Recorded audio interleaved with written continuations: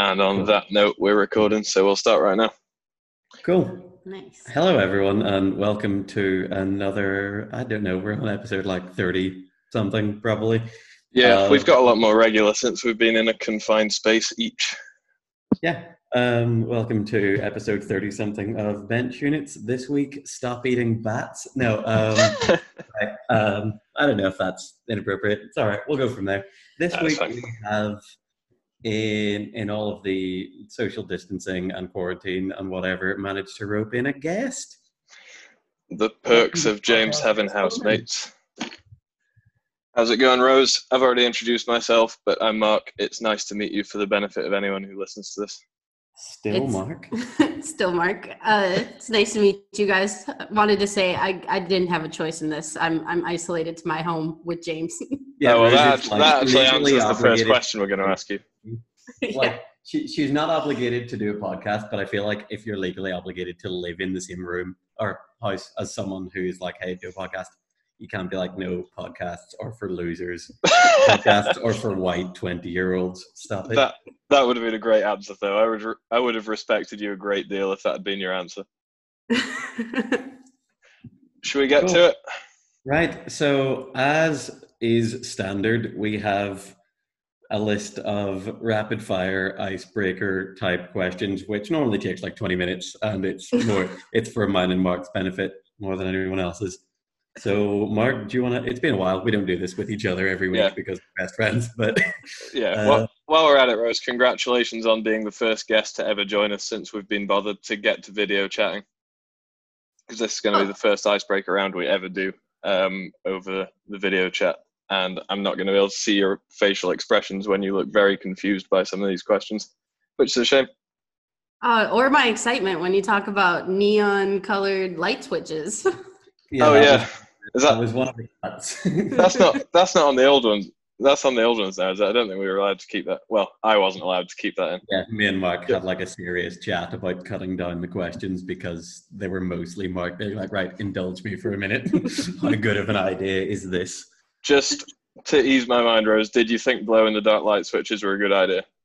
Yes, I thought that was brilliant. The snail alien movie idea, though, I wasn't too fond of that one. Oh yeah, neither. I still don't have any plot or anything for that one. I just came up with the name Snailians and was trying to market it based off that on its own.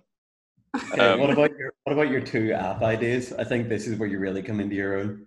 What are my app ideas? A trans-specific dating website called Transaction. Oh yeah, that was a good one.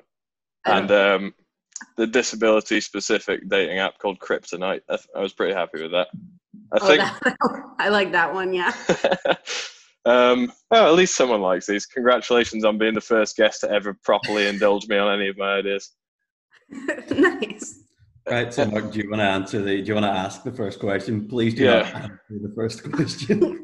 Rose, I feel like you've already answered this one for us, but question one, why did you agree to this? Because I live with James and I had to. Fair. Just kidding. I mean, I've heard a lot about this podcast from him, so it was exciting when he asked me to join. It's so funny that you've heard about it from him and not anybody who's ever bothered to listen. If that doesn't sum this thing up, I don't know what. I like the idea that we're producing media that's specifically in audio to be shared. You're like, yeah, I've heard about you talking about it. Told me you tried to listen once, but I was like, yeah, whatever, it's fine. It's the only piece of media that people have ever produced and tried to hide. I make a podcast that I don't tell people about because I'm like. We talked about the other day. You're so bad for it that I end up doing the Facebook posts and stuff for it, and then you don't even bother to accept the fact that you're tagged in it, so nobody who's on your wall gets to see it. This is just for us. I know, it's depressing, isn't it? What age do we have to get to before doing this just for our own benefit is officially sad? It's like what Colin Geddes said, if you're 30 and you're still doing something that isn't like a job, you better be good at it. So if we're not good at this when we're 30, we're going to cut it. We're running a show like on time. If you skateboard when you're 30, you're a loser unless you're Tony Hawk. Oh, yes, we've mentioned Tony Hawk. We got to mention him. It's all good. Okay. Oh my gosh. Right. Mark, do you want to get the next one? Please do it. Okay, me. What would your intro music be if you were a wrestler? I prepped Rose on this 20 minutes ago, so she's had time to think. That's fine. Yeah, obviously it would be Lizzo, and I would think it's a hard decision, but I think Good as Hell would be the song that I would pick. I actually quite like that. That's a very upbeat kind of, most of the like walk-on music for fighters is kind of intimidating and loud. I quite like the idea of it just being bouncy and fun. Yeah, I feel like that suits me too. I'm not very intimidating. So it definitely fits. And it kind of, the Minnesota native thing is also, I don't know if anyone else knows that, but I feel like if I didn't live with you, I wouldn't know that Lizzie was from Minnesota because. No, I also didn't know that. Minnesota. I mean, haven't you heard she's dating a Minnesota Viking? Oh, really? She has that in a song. I don't know if it's true, but it's in a song. That's cool. Did you see she was like courtside at an NBA game? I think it was the Timberwolves, and she was just like videoing Karl Anthony Towns, their center, and just like saying some stuff to him that I probably can't repeat on here, but she was just like completely fawning over him from the front row. Did you just have to explain to Rose who Karl Anthony Towns is, even though she's from Minnesota? I don't know if you care about the NBA. I don't know anything about the NBA. I'm so sorry. No, that's all right. The second half of the podcast. No, I'm joking. It's fine. Rose can just sit quiet while we talk about NBA stuff. Okay. Rose, go ahead. Rose, what's the best piece of advice you've ever been given? Ooh, I actually have like a very go-to one for this. So when I was younger, like 16, one of my junior coaches told me that, like, remember the best players always love the game first and last. It doesn't mean that in the middle you don't have to work super, super hard, but remember that you wake up loving the game and you go to bed loving the game, and that's why you play. That's a good one.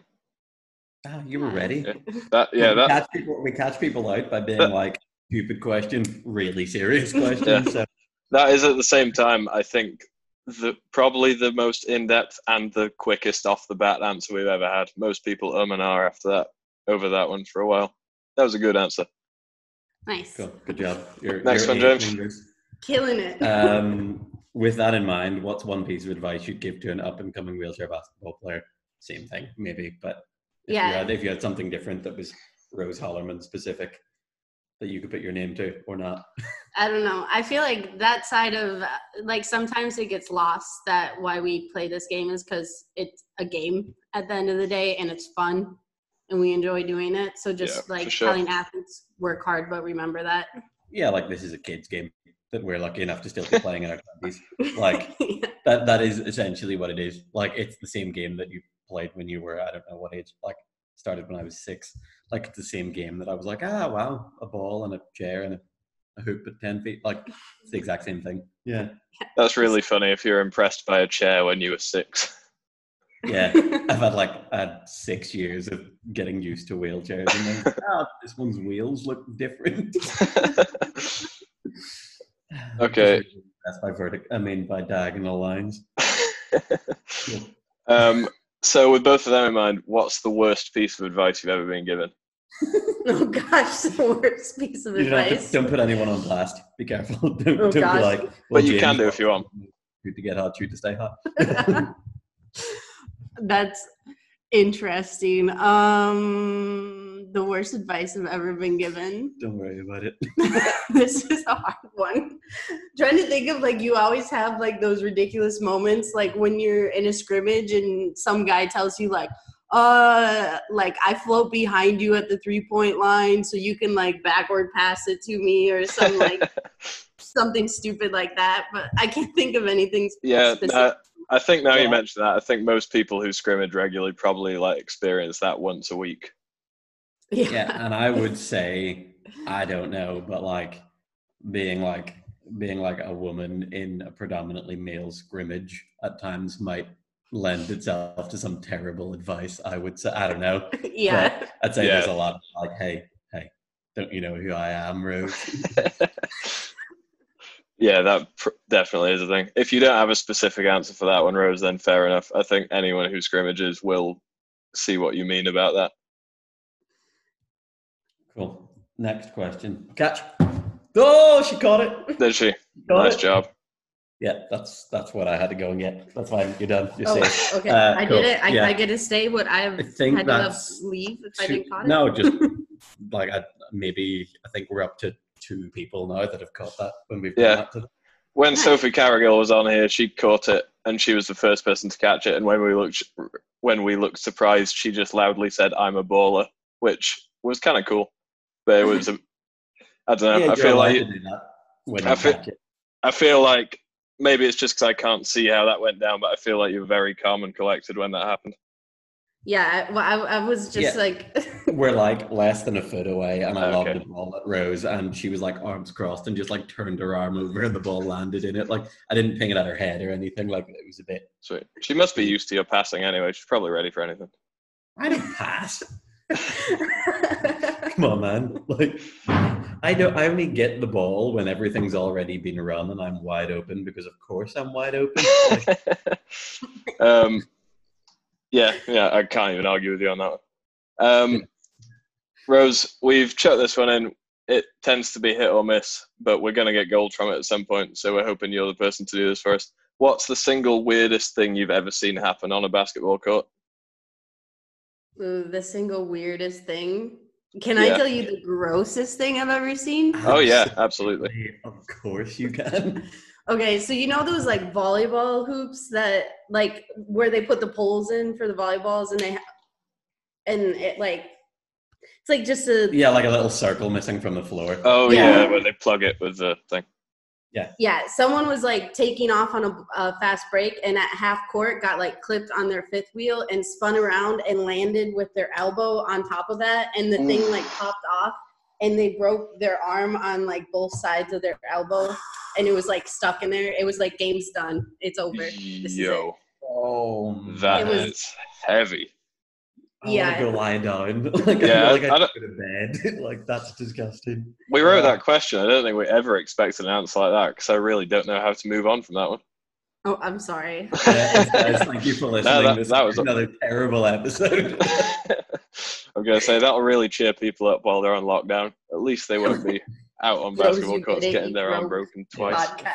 For everyone inside worrying about the uncertainty of life, don't worry, at least you haven't broken your arm twice. Yeah. Thank you for that. I've never heard anything like that before. That is grim. Yeah, that's absolutely disgusting. We asked this question because at some point someone's going to tell us a story that's going to make our lives better. You haven't. Like, it just made it worse. But it was good anyway. Thank you for that. I'm sorry. Moving on. So, if you were the host of this podcast, who is one guest that you would want and another that you absolutely would not want? Oh, gosh. Someone that I would absolutely want. Who should we get on? Who should we ask? Who should you get on? Yeah. That's from this year playing in Spain, probably the most iconic player right now, Terry. Yeah. But we had plans. I was going to get him on last summer, but then I nearly died, so I didn't have a lot of time. Like, I thought I was going to have our whole summer program to get him on a podcast, and then I had like a week. So I was like, we should. It'd be great though. Like, we'd be like, hey, what's the best bit of advice? He'd be like, well, I once told myself. And I've been living with that ever since. Yeah, Terry would be like, well, a great man, Terence Bywater, once said. He'd be like, chill. But yeah, who should we not get on? Ari, just say Ari. Ari. So yeah, I spoke to James about this when he told me that you were up for coming on the podcast. I said I really wanted to have Ari on it, even if it would only be for like 5 minutes, because from what James says, his English isn't up to a great deal, but also it's like it's okay, like it's good, but I just don't know about a podcast. Like, I feel like that's fair. It'd be tough. I don't think I've ever heard more funny stories about someone. Like, I just really want to meet him at this point. He sounds like he's hilarious. Yes, he is pretty funny. I feel like it would be a little bit like, I don't know, it might be taken the wrong way if you get like this young Dutch child on here and that is fair. You make fun of him the entire time. Like, I did wonder yesterday, like, we're on lockdown for another 2.5 weeks, and I was like, how long until I resort to like physical violence to like shut Ari up, but mostly because I'm bored. Like, I don't mean that, obviously, but like, at what point am I just going to like randomly be like, hey, slapping Harry is a good way to pass the time? If Harry's mum's listening to this, 1, hello, and 2, sorry, she doesn't listen. No, I think we're safe on that one. Yeah. I've lost track where we are on questions. Okay, here we go. You've got the best question next. I've got the best question. Rose, what's the best way to serve potato?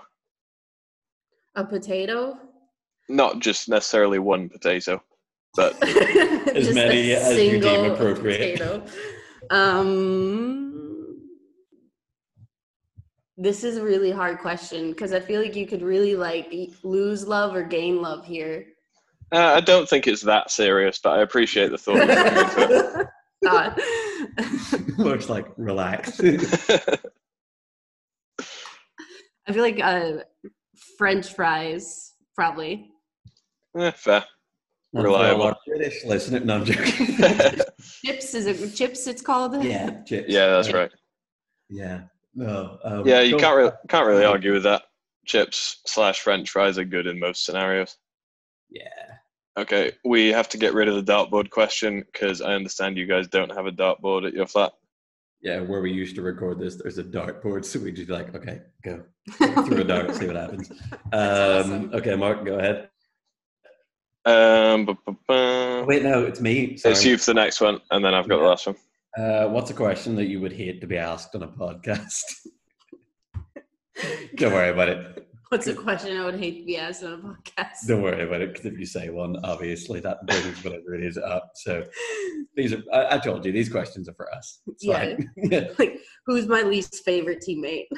Okay. Harry. No, Harry's the best.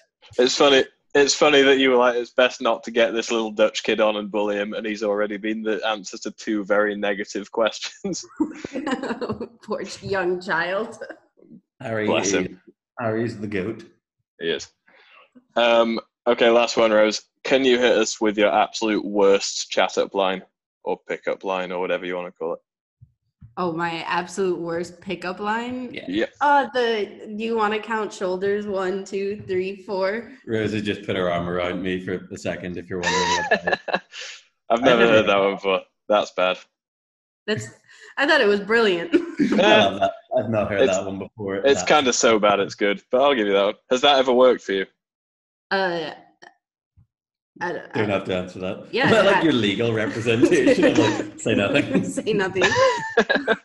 It's funny that we've got through most of these, and every time the question drops, James is like, "Don't worry about it. You don't have to answer." I feel like this could just be me asking these, and James like arguing with me about it. Yeah, putting my law degree to good use on a podcast about wheelchair basketball that I actively don't push. Yeah, it's going to get to the point where at some point we have a guest who's less happy to just play along, and it's going to turn into a guest sitting by while me and James argue about the practicalities of the various questions we've already decided on. Yeah. Okay, you made it through the lightning round, Rose. Congratulations. You're one of us now. In about 20 minutes. Lightning round. Nice. Is that 20? I don't even know where this is counting. I can't tell. Well, my headphones normally cut out at 20 minutes, so we must be doing all right. Cool. So you had a question for Rose regarding media training, which was going to be our transition here. Yeah. So these aren't lightning round questions necessarily. I just thought these to add on the end. So prior to you, we've had Amy Conroy and Soph Carrigill on the podcast before. I would have assumed they've had equal amounts of media training, but the podcast we got recorded with them showed that was not the case at all. Sophie was flawless, and I don't even think we had to make an edit after we chatted to her for about an hour and 10 minutes. Yeah, most of the episode we recorded with Amy, we had to just cut and throw away. And if you listen back to it, it sounds like someone with schizophrenia did the edit because it just chops in and out of random topics of conversation. Because that was all we could salvage. Radio driving under bridges. Yeah. So yeah, would you say that you have, in terms of your media training you've had with your national team, would you say you're more on the Amy or the Sophie end of that scale? I don't know. I guess we'll see after this, but this isn't media. This isn't media. This certainly not mass media. Yeah. No, this doesn't count. But yeah, I'd say you've done all right so far. So I'd say you're towards Sophie's end. I'm just mortified, you guys, and like I was forced into this. I just remembered the elbow. It's fine. We'll cut the bit out where you say you're forced into this, and then everyone's good from that point. But yeah, I think I don't know how many minutes in we are at this point, but I think by this stage, by the time we'd gotten through the lightning round with Amy, I think we'd already had to cut about 12 minutes of material. So we recorded like an hour and a half, and I think the podcast might be 50 minutes long. Wow. So much stuff that she's just. I was like, it's bad. James had just taken over doing the editing at that point as well, and you could just see the longer it went on, he just had this vein in his head that was forever expanding. It was great. I had such a good time. Yeah, you're under slightly less pressure than I am to keep this clean. Yeah.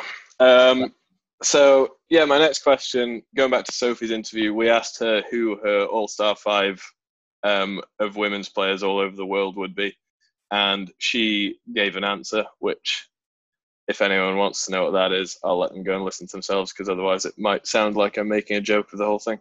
So, Rose, same question to you. Who would your women's All-Star 5 be? So actually, James and I had a very long discussion deciding the All-Star 5. And I think we did relatively well at it. We've like, obviously there's differences of opinion, but we've got a 5 that I think I'd put up against any other 5 you could think of, and I think it gets it done. Go ahead, Riz. Obviously Mariska from the Netherlands. Yes. Obviously. I put myself in there. Maybe that makes me a dick. Maybe not. I think I put you in there. I was like, I would say it would take a very good argument at this point to convince me that you didn't belong in that 5. Oh, thank you. I feel like what the question actually was, I was like, okay, Rose, women's All-Star 5. You, Mariska, Jitska, fill the other 2 spots. Yeah, that's a large part. That's what I brought to the table. And what did you end up with? The 2 I said, 3-0 from China that I don't think we figured out the name of. No, we have not done extensive research. I also don't know who you're talking about, but I believe you. Yeah, she's amazing. And then Becca Murray, obviously. Yeah, can't really argue with that one. And then I'd say that's a solid 5. Jitska, that's a solid 5. Yeah, I feel like that gets it done. Like, I think it kind of sums up the state of the world game at the moment as well, that it's 2 Americans and 2 Dutch. It's like, that's a pretty good indicator based on how the teams have been performing. Yeah. And it's weird because it's like we're coming into this, like, GB have come second at the last world event. I don't remember where you guys came. Ooh, I don't want to talk about it. Okay, cool. It was rough. All right, cool. We're going to talk about it. It's fine. Like way at the bottom. Oh, okay. I remembered being surprised, but I don't remember the number. But yeah. I don't remember exactly. Were you guys, is it the Hamburg tournament that you guys were super young? Yes, our average age was like 18 and a half. Oh, okay. Yeah, I was the second oldest one on the team, and I was 22 or something like that. That's mayhem. Yeah, it was ridiculous. That's crazy. But I think, obviously, when you say yourself and Becca Murray, you only have to go back as far as like the Rio event and whatever else, and it's pretty obvious. I actually watched when James said you were coming on. I've watched some of your games from the last 2 Olympics in prep for chatting to you today. And yeah, you, Becca Murray, and Desi Miller seemed to run the world at the Rio Olympics, as far as I could tell. Yeah, that was a fun little trio to be a part of. Yeah, for sure. And yeah, then I watched this is a weird one. I watched your guys' semi-final from London, which is ages ago now. I had no idea initially. Bad no call. Yeah. I had no idea initially when James moved out to Gran Canaria and he told me he was living with you. I had no idea how young you were because you've been around for ages. I thought you were a lot older than that. So I see you're only 15 at the London Games, and you got a no call on that layup, which is definitely not cool. So I just watched that back right now, and that is a foul 100% of the time. Yeah, that's egregious. Like there's some like 50-50s or maybe 55-45s, but that's like, come on, man. Yeah, that was a foul. And even if that could have been a no call in the flow of the game, I don't feel like you let the semi-final get decided by a questionable no call. You just And also call. the fact that if that's a no call, you've still got 1.3 seconds on the clock when the ball comes back down, and the ref was like, shot clock, even though your ball was on the rim for like 8 seconds. Like, sorry, I spoke to Rose about this yesterday, and then I was like, hey, sorry for bringing that up. Oh, sorry, was I not meant to bring that up? No, it's fine. It's definitely fine. I think like something I've always heard from that game too is that the officials have like an obligation to put the hand in the game in the players' hands instead of taking it into their own. Yeah. And it felt like in that moment the ref was like, I'm gonna take this over. Yeah, I would agree with that, having watched it. It seems a weird. Sorry, I don't know ahead. how it would have gone on if I would have been shooting 2 free throws to decide if we had gone into a gold medal game at my first Paralympics when I was so young. Yeah, that's fair. But like you say, I think them putting it in your hands is maybe the best way to find that out. Yeah, like, let's see if this young kid, maybe that's why the ref did it. Like, oh, I can't do this to this young child. I just like, it's just better for them to just go for a bronze. Like, honestly, you don't want that. But like, it's what you said, like, you made an interesting point when we spoke about it yesterday, that you were like, I don't know, man. Like, I feel like that was good for me. Do you want to speak about that? This is actual good content. If you want to speak about that. Yeah. Yeah, I mean, I think like going into my first Paralympics, everyone was kind of losing it a little bit. Like, oh, you're so young and you made a team already, blah, blah, blah. Just the dumb stuff that comes with it. And I think like me going and having that really, really bad moment to start my Paralympics was really humbling. And it could have very easily gone where if I didn't have that moment, I would have been a little bit of a dickhead. Like I said, sort of against that, like knowing Rose a little bit from this season, like I'd like to give her more credit than that as someone who would like win a game and automatically be like, I'm on top of the world. But yeah, maybe didn't give you the chance. It's different when you're 15 and you're like, oh, everyone said I'm awesome and now I know I am. Yeah, I feel like 15 is the point where sort of external things could influence you to sort of go one way or the other internally, to be fair. Yeah, like, sure. Yeah, people throwing sort of external praise at you now as a 20-something-year-old is different because you know how to process that and react accordingly. But I feel like at 15, oh, there's Otto. Oh, yeah. Oh, can you guys hear him? Yeah, we just heard him there. Not a lot. We could, yeah. But no, yeah, I feel like at 15 that might have the potential to send you one way or the other, personality-wise. So, yeah. I mean, even making it that far for selections at that age is enough that would affect loads of people in terms of like inflating your ego or whatever else. Yeah. Never mind. Like, I mean, if I'd have finished that layup off that you got fouled on, or if I'd have had to shoot the free throws, I think even if I'd have made one free throw and the game had gone into overtime and we'd have lost in overtime, I'd have still been so pleased with myself that I would have been unbearable. Yeah, like it's a weird thing to remember, like shots that bring games into overtime that you then lose. Like I hit a shot to go into overtime in my first year in Spain, and then we didn't score in the overtime. And it was like, that doesn't matter. But you still remember the fact that you're I'm the best player in the world for like 1 second. As the ball's in the air, you're like, I'm the king of everything. It's like, hey, James, score 1 point in 5 minutes. Nope, can't. No, doesn't matter. Done my bit. Yeah. Where are the rest of you? Oh my God. So yeah, that was I just watched that London game today. I had to jump back through the Rio game. I watched was when the US played our women's team, and I think the score was like approximately 4,000 to 3,782. It was the highest scoring women's game I've ever seen. It was pretty nuts to watch. I think it was something like 89-78 in reality. Maybe not those first two numbers I said. But yeah, that was a crazy high scoring game, and I think Becca, yourself, and Desi Miller must have had 50 to 60 points. I guess that's what you're talking about when you say what a good trio that is. Yeah, like what do you remember from that game? Like on court stuff after the game. Like, is there Uh, anything that sticks out?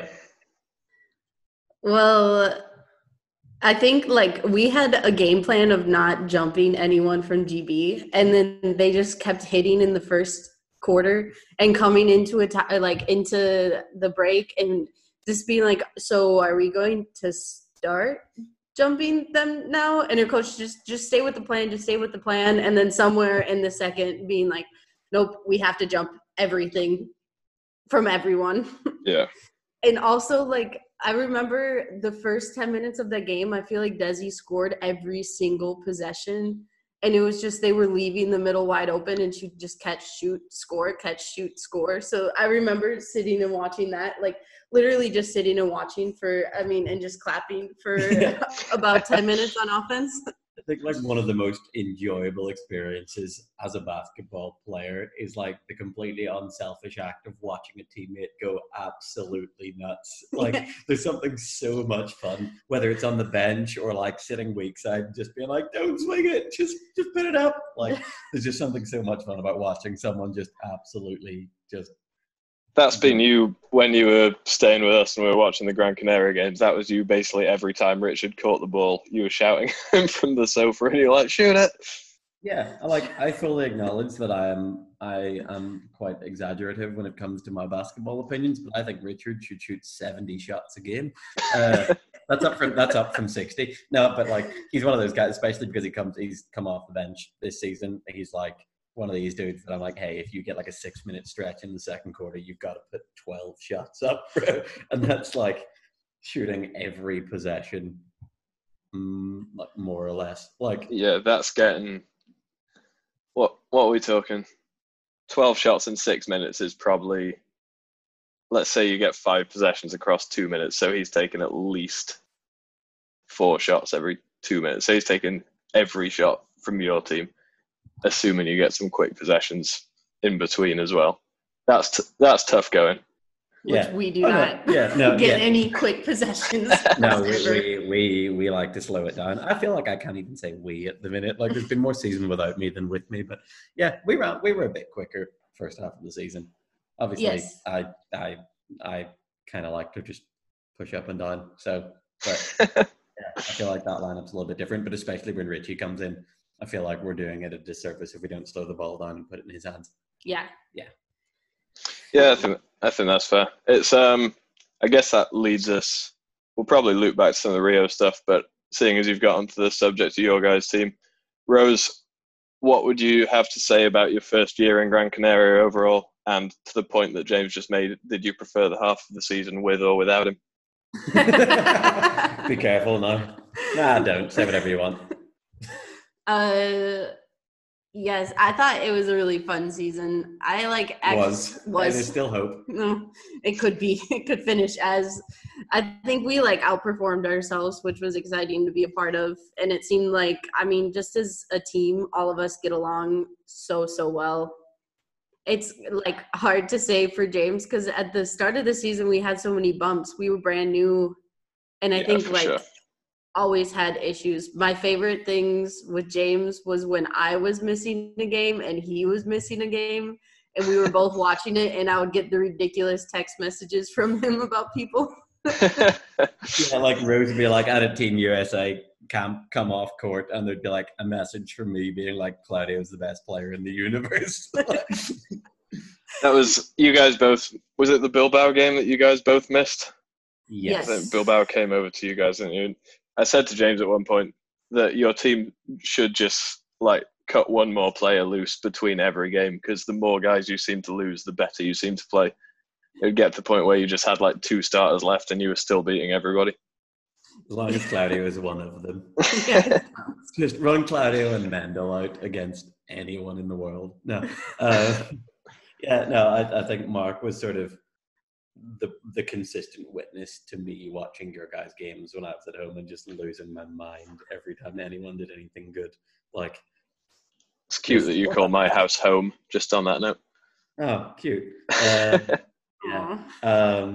But yeah, no, I had I think it says a lot about this team that I was out for longer than I was in, and I still felt quite attached to this group, and missed it a lot. But that says a lot. Like, I was only here for 7 games.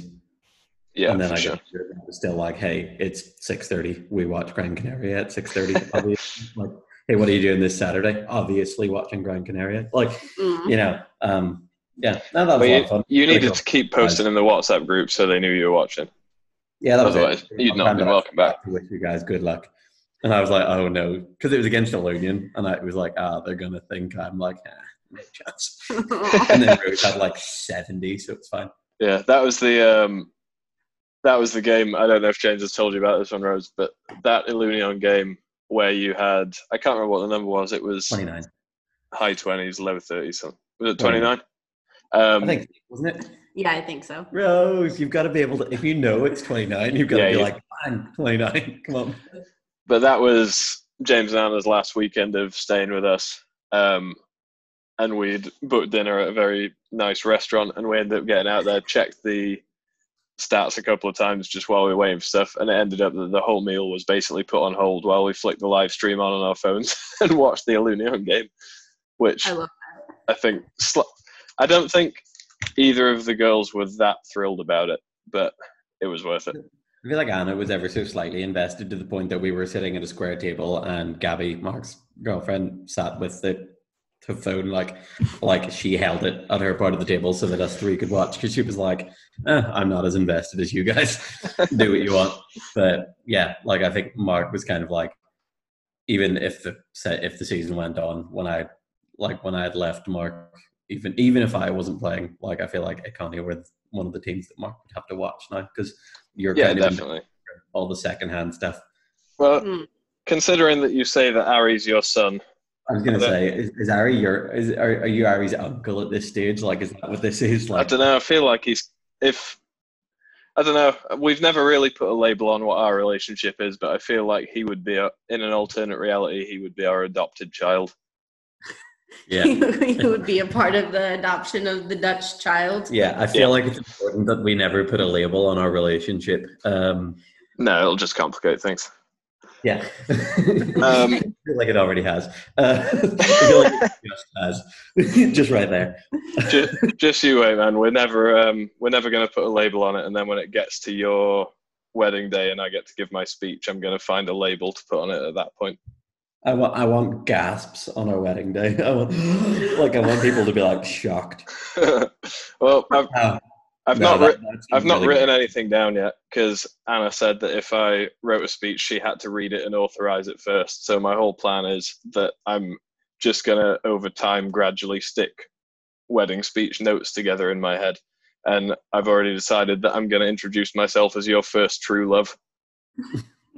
Yeah, Mark's decided he's going to improvise the best man speech, because if there's no physical copy of the speech, no one can check it. Oh, making sure that so Anna dangerous. Like, yeah. already scared. It'll be fine. I feel like you have faith in me more than Anna does. I feel like, 1, I have faith in you, and 2, like, I don't think there's anything that bad. Like, it's fine. I don't know. It's a good story. Yeah, it'd be funny. But exactly. And ultimately, if I do improvise it and it goes down horribly, it will be your fault, because you asked me to do it. Yeah, correct. I did ask you to improvise the speech. Well, no, you kind of forced my hand with that bit, because you and Anna very much come as a package deal now, and I've got to have my fun. Yeah, that's the one thing that people tend to forget. Like, my wedding day will be about you primarily. Just you watch it. Just like this podcast is about Rose. By the time I'm done, your wedding day will be about me and you. Right. So yeah. This is getting dangerous. I feel like we need to go backwards. Pull ourselves back from the edge. Yeah, so will we go back to Rio? Yeah, let's do it. There's a shot that I always remember, and I bring it up to you like once a week, maybe even gone. Every time I'm like, hey, Rose, remember that time? Was it in the final? Yes, it was in the final. It was in the final, and you were getting pretty well highlined. Like, you get pretty well defended.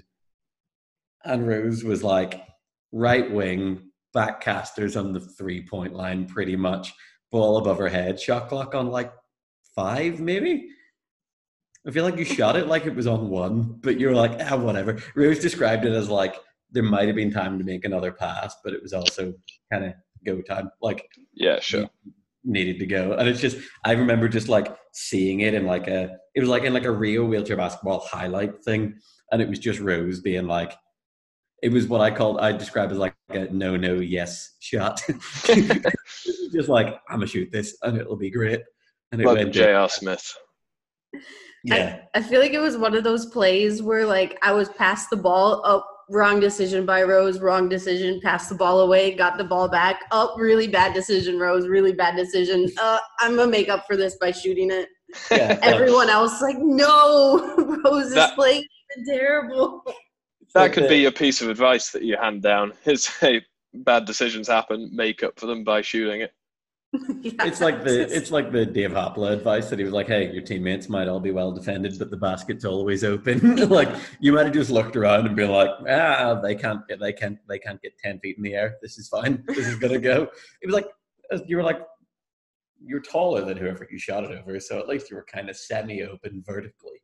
Like yeah, on like a vertical play and you were open. There's someone right in front of you, but you were just like, whatever. But that just makes me lose my mind every so often. So I just wanted to bring that up. Congratulations. Can I just ask that when you started mentioning it just now and you were like, was it in the final? And Rose immediately said, yeah, it was the final. Did you know what shot he was talking about because that's the only shot he could ask you about, or because he brings it up so often that you just knew he brings it up so often? Like I love, like I'll describe them as like FU shots. Like every so often, like I told you this early on. I'm like, Rose, you should just like pull a couple really early just to make people be like, oh, keep people on their toes. Like I love when people launch stuff that even if that didn't go in but looked kind of good, the defense would have been like, oh no, like you know what I mean? Like there's something about like it's like a signal of intent. It's like a Klay Thompson thing where every so often he'll just be like sat still 35 feet from the hoop with someone in front of him. He's like, I'm gonna shoot this. Just so you know that I'm going to shoot this. like yeah, no. Definitely. Scaring people into defending you that far away is worth way more than getting 0 point. Like it doesn't matter that you got 0 points on one possession of it, because if they defend you out there, the next two offenses, you're in business. All right, I feel like we've poked you and like kind of we've gone in depth about London not going so well, and we've kind of mentioned Hamburg, but I feel like we can't just breeze. But like, yeah, you won that one. We don't care. We're here to annoy you. I feel like we didn't talk about Rio enough. Like, yeah, for what it's worth, I know James has got a world's gold medal, but I think a Paralympics gold medal is way cooler than that. Yeah, it is, especially when you play. Yeah, so. What I was going to say, what was different? Obviously, winning, but like for you as a player in those 4 years, what changed between you as a player, your role in the team, the rest of the team? Like, what were the differences that happened? I know 4 years is a very long time, but yeah, like, how did you change as a player in those 4 years, apart from going from like a child to an adult? Yeah, going to college and whatever. But like, yeah, I feel like. I don't want to just be like, I remember when you missed that shot and got fouled, but it didn't get called. And then the fact that you won one. Like, how did London 2012 inform the next 4 years of your career? I think just in general, like going into London, I had only been on the national team for 2 years. And like one of those years I was actually a child. I couldn't legally go to camps by myself. So like the other one, I kind of like, the year going into London, we basically did like 3 months of living on my teammates' couches. Like my parents shipped me off when I was that young. I can't believe it sometimes. You did all right. I'm going to say it probably feels worth it now, doesn't it? Yeah, I feel like that's what they did now. They just shipped me away to a foreign country. You made this choice. Yeah, I made this decision. You signed up for me and Ari and Anna without knowing who we were. That was your call.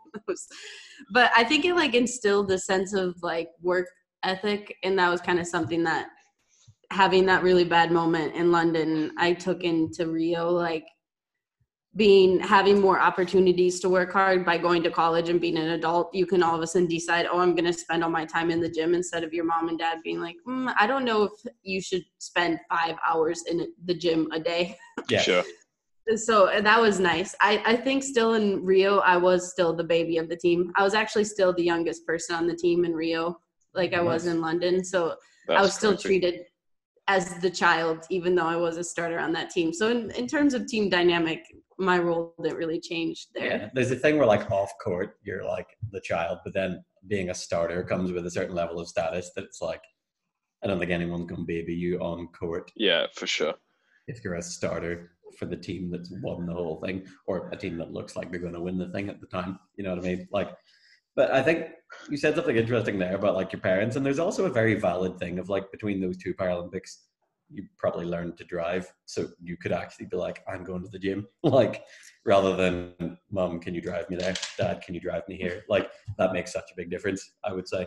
Like the just the autonomy that comes with those 4 years of time passing.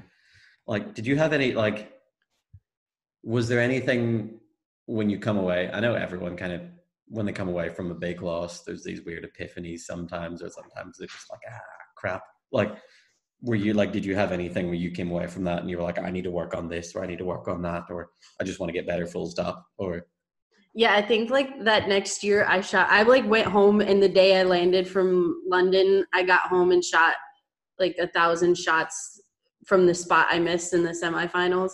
That's like something out of a movie. It's just that sounds like a lie, although I know you, so I know it isn't. Like anybody who doesn't know you is like, shut up. I don't think we can have guests on for the first time in ages and accuse them of lying when they answer one of our questions. I didn't. I'm saying, having worked with Rose for months, I know that's true. Like I could just tell. Like that's like a character reference of sorts, but yeah, sure. That's so funny. That sounds like movie stuff. Yeah, it does. It was just like a necessity. I also feel like I mentioned my parents saying, oh, don't like calm down a little bit, but also they were a pushing factor in a sense that my dad kind of told me afterwards, if you want to feel better about this, then get better at it. Yeah. That's good advice. Why didn't you say that earlier? Yeah, that is good advice. Sorry. Sorry, okay. Dad. Yeah, there is such a like a physical element, I think, to the mental side of the game, where if you miss a shot, like speaking to a psychologist for an hour might help you work through it, but just being like, all right, cool, I got better at that exact same look today, makes a real difference. Yeah, like, there's not really much substitution for just going and sorting it out. Like you can dance around it all you want, but if you're prepared to just be like, hey, I'm going to do this better than I just did, you'll probably work it out. Yeah, ain't nothing to it but to do it, as people don't say. Yeah. I think it's interesting what you said, though, Rose, that in Rio you still felt like the kid of the team, because having watched those couple of games I've watched the last 2 days, I hadn't done the maths. You're 23 now, is that right? 24. 24 now. So that puts you at 19 in Rio and 15 in London. I think 16 and 20. I think. Oh yeah, you might be right. Yeah. But yeah, that is interesting, because I remember thinking when I watched your Rio game, I did the maths during that point and realized you must have been about that age, and was thinking to watch you play, you don't in any way look like a kid or a newcomer or anything. Versus if you look at like the GB team that year, I think it was Greg's first year making it to anything. Yes, that Rio was Greg's first tournament. Yeah, it was. And I remember when Greg played, I think, against the USA men, so maybe slightly different, but Greg very much looked like a kid whose first time out it was, even though he was the same age as you. So I guess the setup in London probably, just from a maturity standpoint, made a difference to you in that sense, because I would very much doubt if you'd have been 19, 20 and that had been your very first tournament, you probably wouldn't have been starting in the first place, or you definitely wouldn't have been as crucial part of the team as you were if it was your first go around.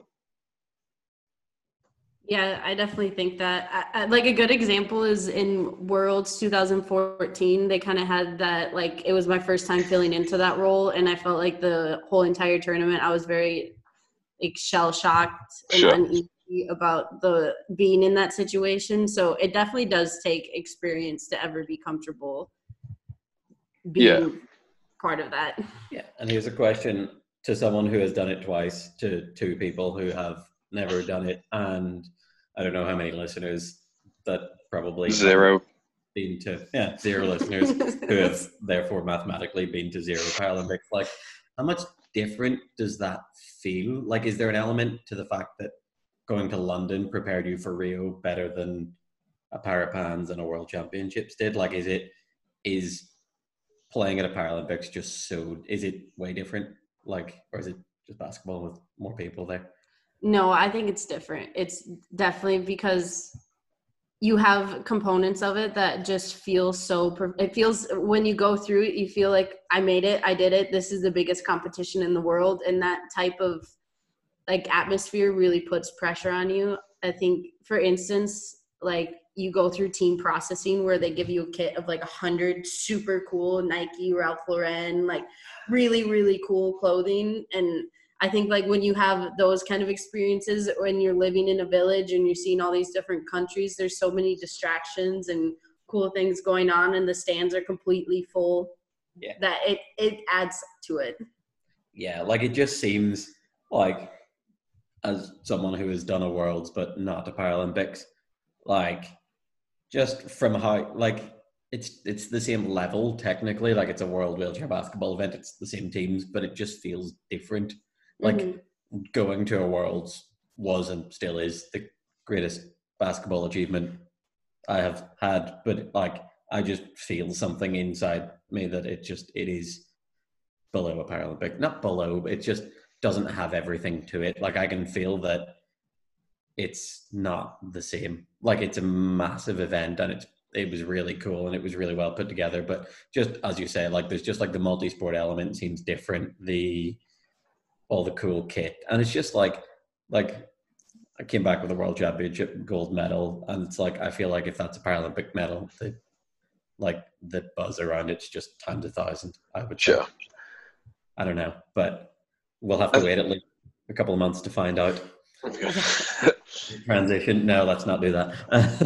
I think to your point though, James, I think it just, the Olympics or Paralympics just kind of they're an entity in and of themselves, where I think the Worlds and the Europeans or the Parapans in Rose's case feel like part of the schedule for whatever your national team is, where the Olympics has so much stuff in terms of living in the village, or the opening ceremony being as massive as it is or whatever. There's so much stuff there that none of the other competitions really have an equivalent to. Like every World Championships or whatever has maybe a half an hour opening ceremony where the teams get rolled onto court or whatever else, but it's very obviously a different league to there, and that's it. Like exactly.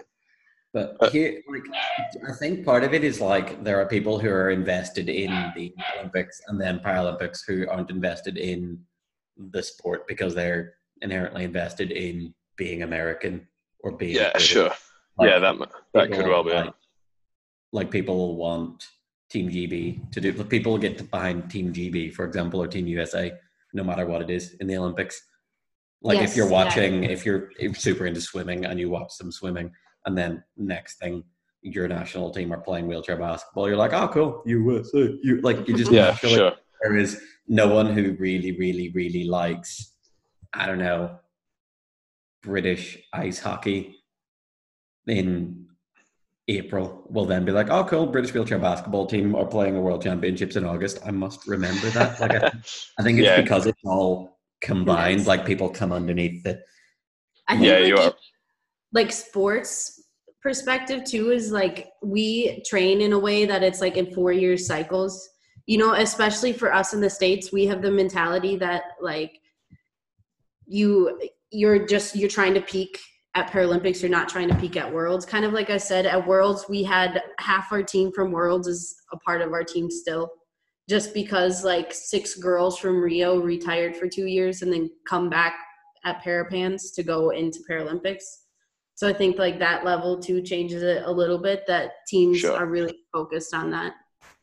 Yeah, I think that makes sense. I think it's definitely seen, for whatever reason, the Paralympics is definitely seen as like the crowning accomplishment in the cycle. What were you going to say? You said although. I think that's more of on the women's side than it is on the men's. From what I've noticed, I haven't ever seen. But with living with James, I've learned that I don't know as much about men's international wheelchair basketball as I thought I did, or that I should.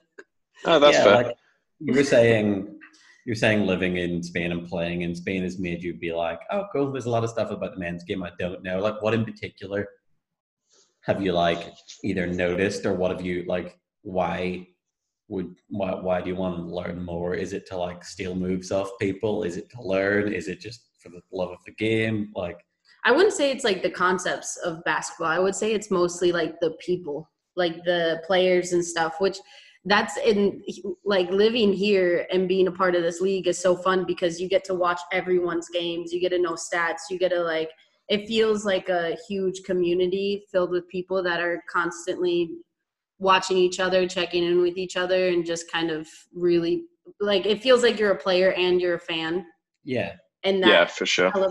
That element is really, really fun. Like, do you get many players in this league or other leagues being like, I see you, Rose. I see what you're doing. I see your 12 points or your 27 points. Or like, do you get much of that, like where you wouldn't have previously? Or yeah, I think there's a little bit more. There's just so many players that, but you definitely see where if you have a good game, someone from a different team messages you about it, or if you have, just people checking in, saying, "How'd your game go? How did you feel?"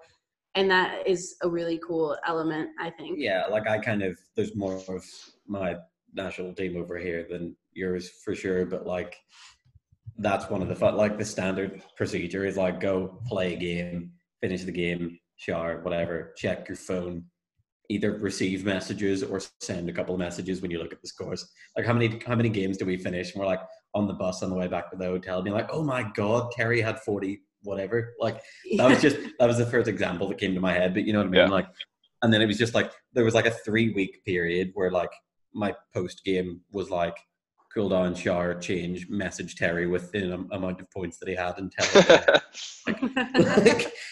like just standard. And I think that's a really cool part of it. Like whether that was for me exclusively to GB stuff, but like I don't know. Yeah, I think that happens in leagues like that just because, like Rose says, the stats and the video is so much more available, particularly in Spain, and kind of a bit less in Germany and Italy. But it's so, I guess because all the games happen at once as well, it's kind of like a burst of energy that just hits on a Saturday, and you have to, I mean, I know from watching it at home during this year, trying to keep up with 4 games happening at once is frantic. Yeah, there's only ever 3 games at a time that you want to watch then. I think that's true. That's just me, but it's also so fun that like the week after, it's like Sunday, Monday, Tuesday, you're watching all the games that happened on Saturday, and then like Wednesday, Thursday, Friday, you're watching all the games that you've probably already watched of the team you're about to play. Yeah, like we had I remember like our first week we went Vigo away and we kind of crapped the bed a bit, and then that was one of my games I watched in prep for this one. I'm glad you brought that one up. Nice. Oh god. My play. And then was it Madiba second week? Yeah, I think so. And I remember the Monday after we all got together in Richie's apartment. We ordered food, watched our old game, and then watched like 2 or 3 Madiba games. Or we watched 2 Madiba games, I think, didn't we? Just in prep, and like that was a lot of fun. We kind of stopped doing that as like big groups, but we do it. There was 3 players in this apartment, so we did that a lot. Or we'd have a couple more guys in, and that was a really fun part of it. And then some weeks we'd just be like, nah, we also just want to watch this game because Terry had 75 points. Yeah. And we have like a teammate that sends clips, like, when he's watching Mendel. Hi, Mendel. Yeah. I think every team has one of them, though, right? Somebody who can never turn off analyzing.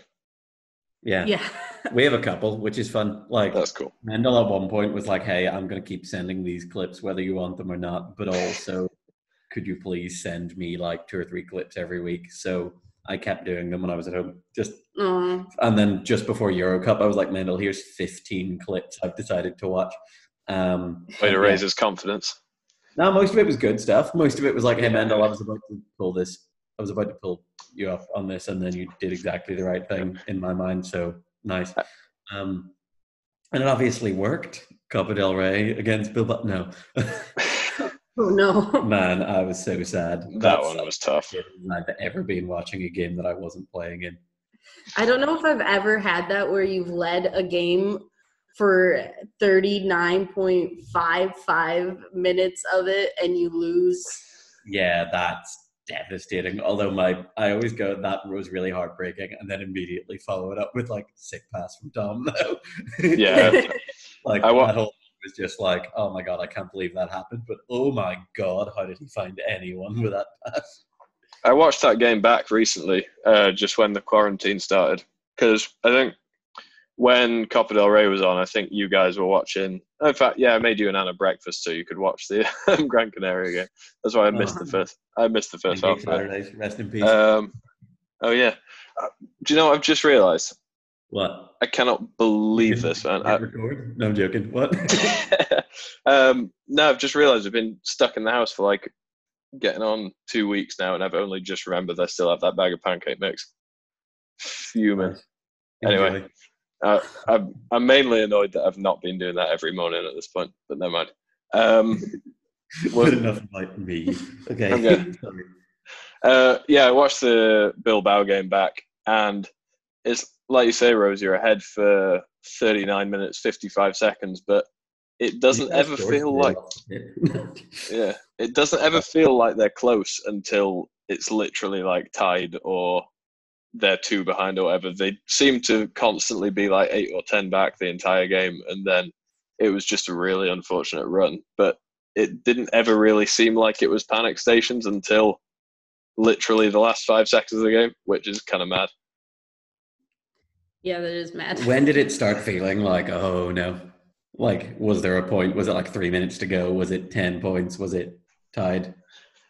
Probably when the buzzer went off. Oh, yeah. Like, was there a feeling of like, hey, so it's all right. It's all right. We're just always a couple up against these guys. It'll be fine. Just run out of time. It was like, oh no. It's really funny that it's like, you're like an elite level world-class wheelchair basketball player talking to 2 losers who like looking at basketball in depth. And it's like, oh no. He's like, the appropriate response to that. Like, you can look at this, you can look at that, but mostly you're just like, crap. Like, sometimes that's the post game. It's just like, no. I think like you said though, I don't remember a game ever where anyone's been ahead for that long and then dropped it at the last second. But it's probably a really difficult mentality shift from going from playing ahead for literally the entire game to then trying to claw it back at the end is a really tough mindset shift to have to make. Yeah, that is like, I don't know. I feel like though, even in that last possession, we had a good look. So it was interesting that it didn't end up even that we didn't close it out. It is unique. I guess maybe clock management was poor because, like you say, we were up. That's when you slow it down and like, I'll burn the shot clock. Yeah. Sure. Are you a slow it down, like, or are you a just keep playing the same way that got you?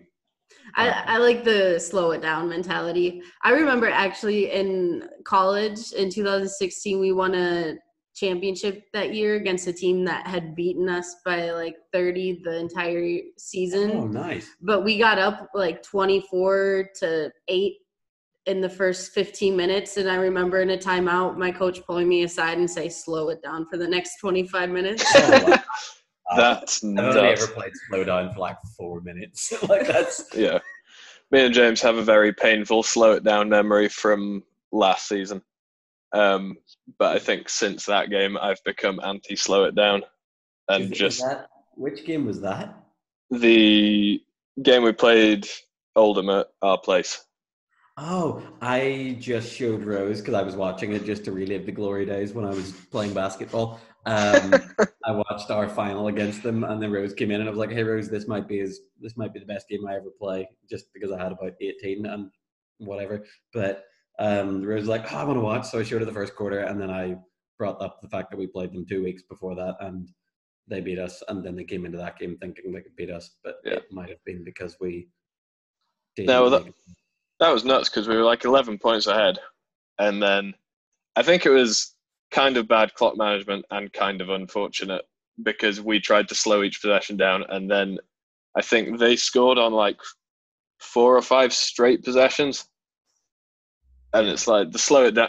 It's made me really anti-slow it down, but I think slowing it down would have worked if you'd have taken like that 5 possession sample that they had and say they maybe score 2 or 3 out of 5 typically, instead of, I think they hit 1 3 and they had 2 3-point plays in that. So it's like, hey, slowing it down probably wasn't the entire problem there, but I think it stuck with me more than it should have done.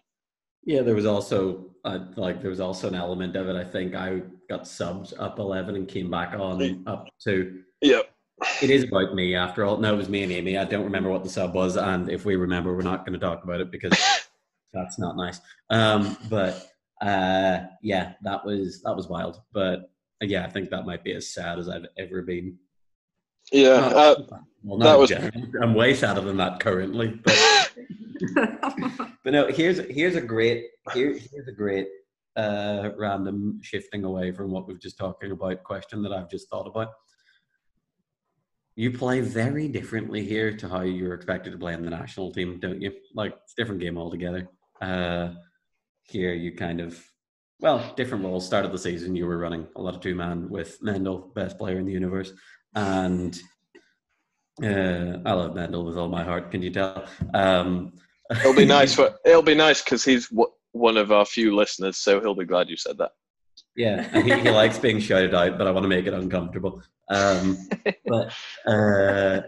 and then second half of the season, you've been like offside, catch and shoot type stuff. Whereas national team, you've told me you like to just look for mismatches and float around, and you do a lot of different things for your national team. But a lot of it is I'm bigger than a lot of women, but maybe not bigger than a lot of men. Yeah, it's been like interesting, kind of. I mean, there's elements that definitely in the women's game, I think one of my strong suits is kind of being able to do a little bit of everything is something I like, but definitely the absolute weakest point in my game was mid-range jumpers. And that's essentially all I do right now is shoot mid-range jumpers. So if you said that to anyone who's just watched this season, they'd be like, what are you talking about? Yeah, I literally was about to start arguing with you about that until James piped in there. Sorry, keep going. It's been fun this season, though, like kind of having to say, oh, this is something I'm not good at. And I mean, go watch one of my bad games and be like, oh, this girl is very uncomfortable right now with this role. And I like it's just I'm so used to in college only shooting layups, post-ups, and threes, and then coming here and shooting jump shotters, jump shots. Yeah, that is so wild to me that you're like, yeah, in college I was like the Houston Rockets, just like right on the 3-point line, no mid-range. But I guess a lot of it comes just from physical advantages being taken away from playing with dudes sometimes, and maybe not wanting to go inside as much, especially because some of these teams are like all giants. Yes, we're kind of small. Like even our bigger lineups are kind of small. Like they're like all together relatively like it's like we don't have anyone huge, but no one's that small. No, yeah, you're pretty balanced, I would say. Yeah, we used to run like it's kind of like big 3 mids, kind of smaller dude when I was there, and it's big 3 mids, smaller dude when David's in. Yeah, but like, yeah, it's interesting. And do you think? Well, obviously it has because, but do you think playing here this year will kind of help how you've played with, or you're going to play with the national team, or do you think it will influence your role? I know you don't get to decide. I know that's not really up to you as much as you might. If anyone wants to argue with you about your role, just show them the video of that game against Ilunion and you'll get to decide what you do. Yeah, but like, do you think you might come away from this and be like, hey national team, Just give me the ball at 15 feet. It'll be great. No? I mean, I think like that's kind of the style that our coach likes to play, is that mid-range jumper, like not driving and attacking the hoop a ton and more looking for the outside shot. Granted, we have some girls on our team that are absolutely ridiculous at You do have 17. the greatest shooter of all time. Like, Yeah. And so I think like he'll be very happy with kind of me developing that side of my game. That's also why I decided to come here, because I knew this is what I'm the worst at, and I'm gonna have to get better at it if I go over there. oh, Cool. nice. I would say that's worked out well for you. Yeah, you've done okay. Yeah. I've had to put up with some people along the way, but mostly a positive experience, I would say. On court, at least. I think it's interesting what you say about that being a weaker part of your game, though, because the two games I watched back from your guys' season was your game against the Lunion that we just talked about, and your first game of the year against Vigo. And you guys... You in that game, didn't you? Say again? You had 20 in that game, I think. Yeah, which is kind of nuts, because you got all your shots off that basically came from the fact that I don't think they really knew you, or they'd never seen you play before, certainly not in the men's game. And you were so disrespected by their defense, and you end up making a load of shots that, as the season's gone on, I think teams have taken away from you, and you've not got the same looks that you got during that game. And then the Lunion thing was almost the same thing, except they were very determined to try and shut you down, and it just didn't matter at that point. So it's crazy. It's crazy even in the span of, like, you can pick a game from the start of the season versus the end of the season, and you say that's one of your points that you came to work on, and it's gone from, hitting those against Vigo in what turned out to be a loss versus dropping 29 on Ilunion and beating the top team in Spain. I would say that shows that you've done what you set out to do by coming to Gran Canaria. Thanks. Oh, that's kind of nice. Yeah, right. That was nice. We probably have an absolute heap of questions. Technical term. Should we go that way? Yeah, let's do it.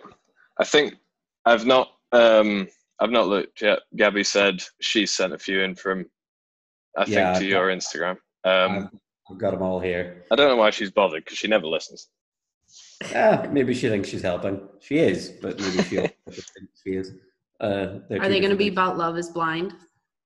That's what's important. I have no idea. You guys don't know what that is? I think Gabby was watching it at one point. Is that where they get married through the wall thing? Yes, yeah. Get married through the wall is a great... That's like Macaroni Rascals level of... To be fair, if it was just like scrolling through Netflix and it was called Getting Married Through the Wall, I think you'd flick it on to see what was going on. Okay, so the great and powerful leader, our podcast overlord herself, Rosie, wrote in with more of like a discussion topic, like about good and, well, maybe not bad, you don't have to go there, but like, I'll go for coaching interactions that you've had in the past or present that you might describe as influential. Like, you can talk about some of your old coaches, like who started you in the game, who's kind of helped shape you to be who you were on court or off court. That was kind of, I wanted to leave that open-ended, but talk about if you want to talk about some of the coaches you've had, and take that whatever way you want. That's such a hard question because there's so many coaches to talk about. But Dan Price was the person that got me into wheelchair basketball when I was 7, 8. Oh, nice. And then he was my coach at the junior level for maybe 1 or 2 years.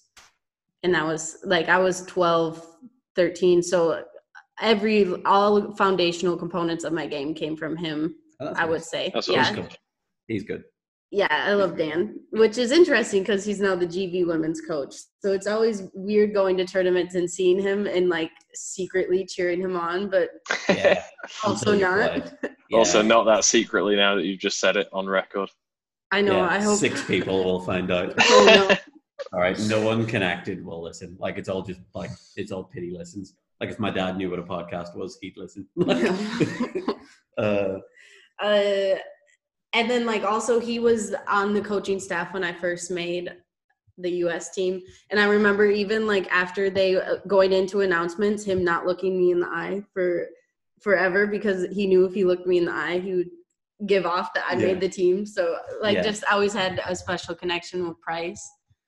That's cool. Probably, yeah. I had a really intense coach in juniors that like in a really productive way. I've always kind of liked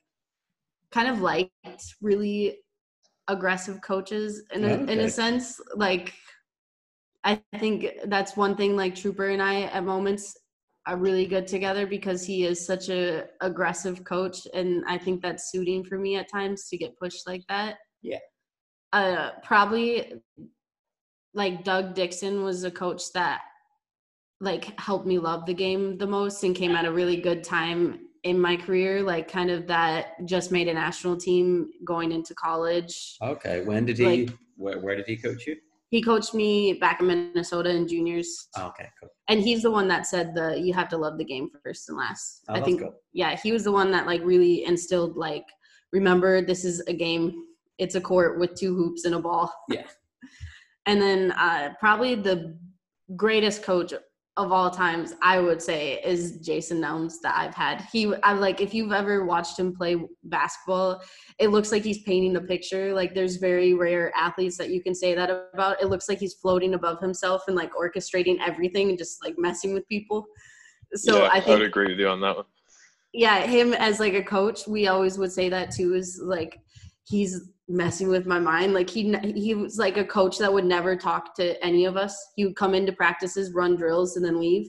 Oh. And even during games, there were moments where like he wouldn't really talk to us at all. Like, you know, and he would just be able to manipulate you into doing things and always got the best out of his athletes. And just that's interesting. Also, you talking about him as a player floating around. Like I just watched the national championship game from the States, and yeah.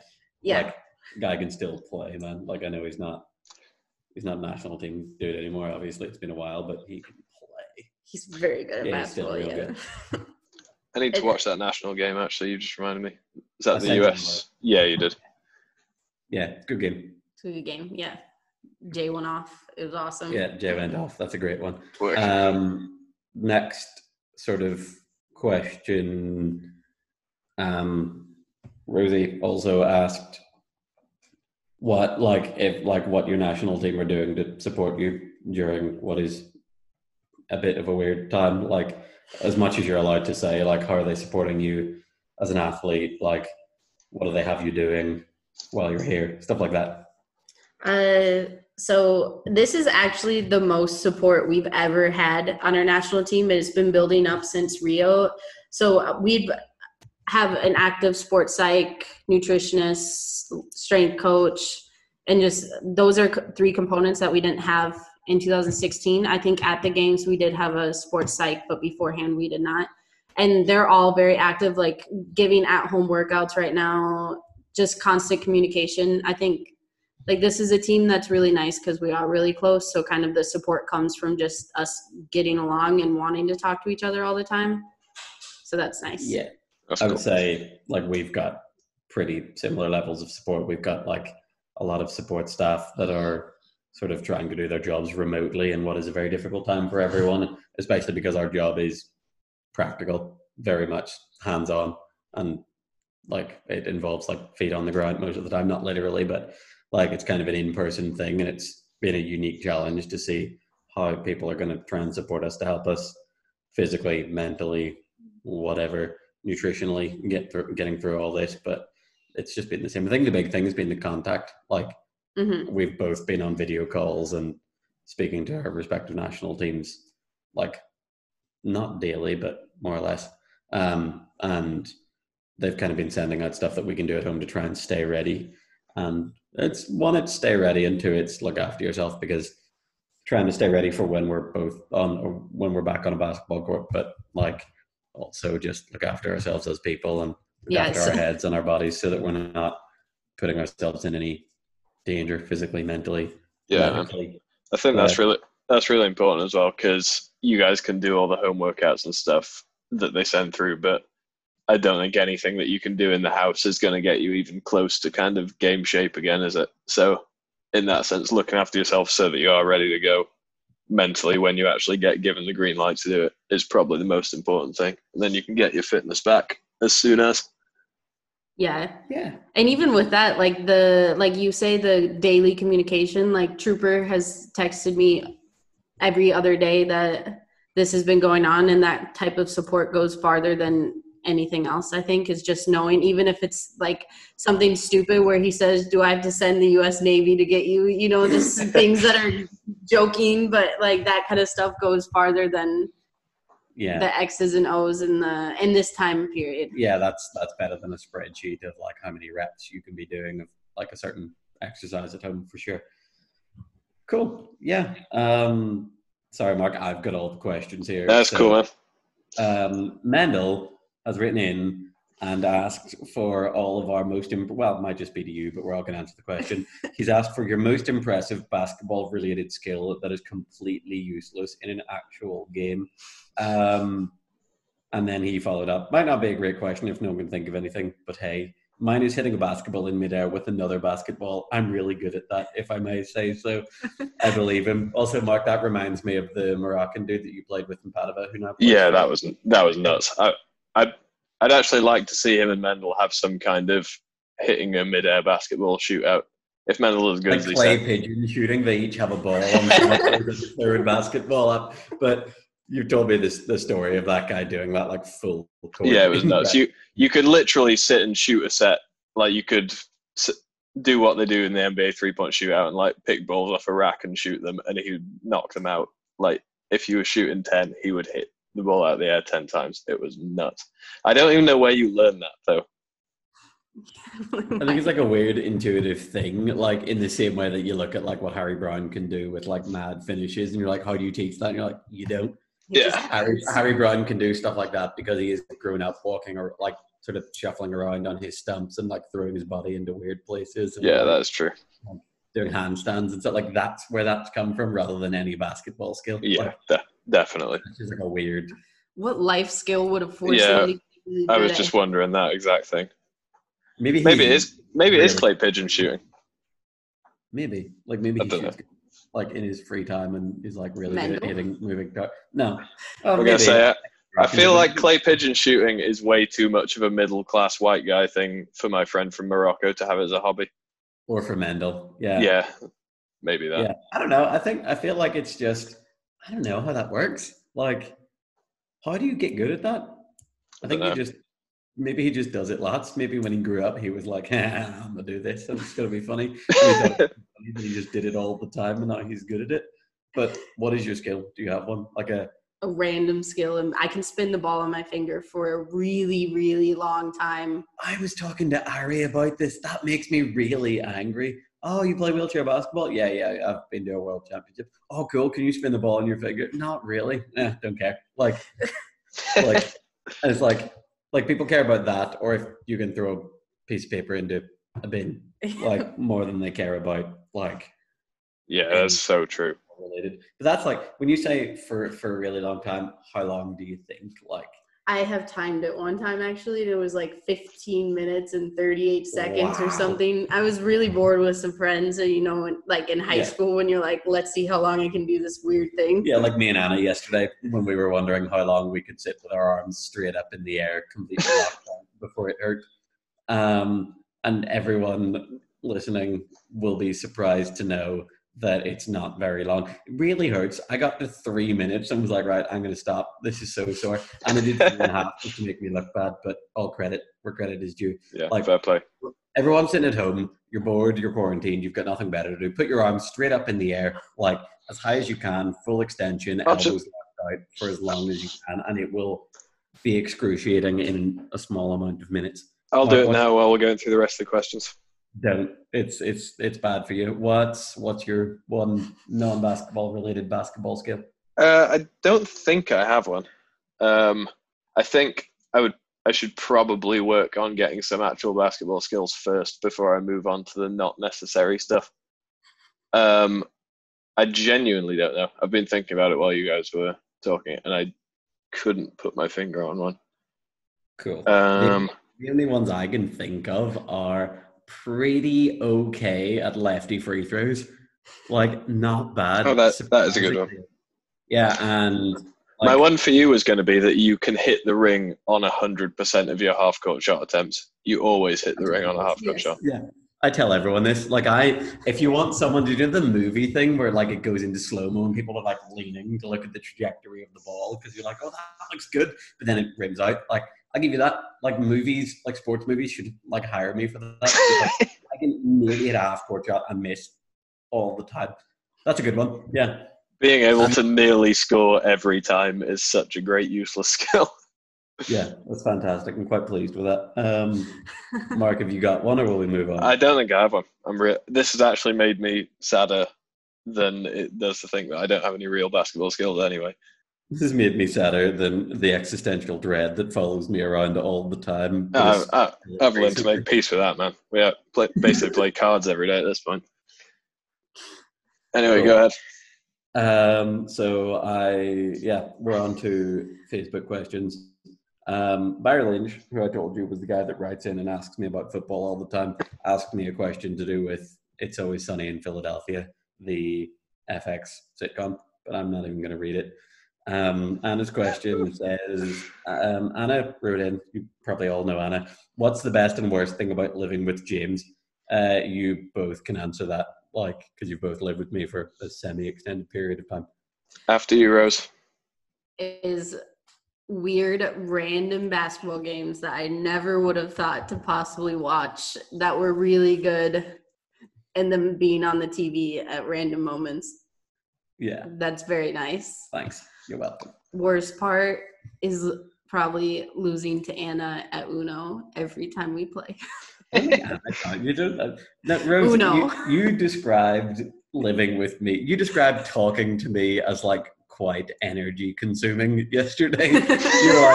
You're like, yeah, you just randomly go in depth about stuff, and it's quite it's difficult at times. Rose yesterday was like, hey, every so often I'll talk to you, and after about 10 minutes I'll be like, I need to go lie down, this has been weird. I feel like that's not necessarily negative, it's just that's kind of a true observation. That's like the time that Ben described you to me as being like a puppy, and then the next time you were at mine, the bin opened on the electric sensor and you jumped, and I was like, that is the most puppy-like thing I've ever seen. Yeah, Ben Fox described living with me. I lived with Ben for 6 months. I don't know if you know that. Yes, I lived with Ben Fox, and yeah, he probably correctly described living with me like living with a puppy. Yeah, a puppy that watches a lot of weird basketball games. But yeah. Oh, Mark, yesterday on League Pass Premium, I watched the game that the 2013 Miami Heat lost their win streak against Chicago. Oh, really? Might have to watch that one. 29th of March, 2013. Sweet. You're welcome. And then Anna's follow-up question to Rose, and not you, Mark, where do you guys want to go to the beach for 3 weeks? Yes, I would love that. Thanks. Yeah. Oh yeah, since Mark, fly over if that's available. Yeah, that'll definitely happen. Yeah, the context to that is that the lockdown in Spain has been extended for a further 2 weeks, which means 2.5 weeks from today, pretty much. So rough. That's pretty bad. Aaron Gillen asks if I want to play pro clubs on FIFA. My PlayStation's in Belfast. Ari asks, which roomie is your favorite, me or Ari? Mine's Anna, for sure. Yeah, I would have to say mine is Anna. Ari's also having a puppy. It's great. Yes, Ari is actually having a puppy. Yeah, it's great. I told Mark that I was going to miss his 2 dogs, and then I was like, oh, I do have a pet over there. Which is hilarious because while you were gone, a bird flew into the practice, and the coach was like, Ari, do you want that bird as a pet? And Ari responded with, I don't need another pet. I have Rose. Oh, wow. That's rude.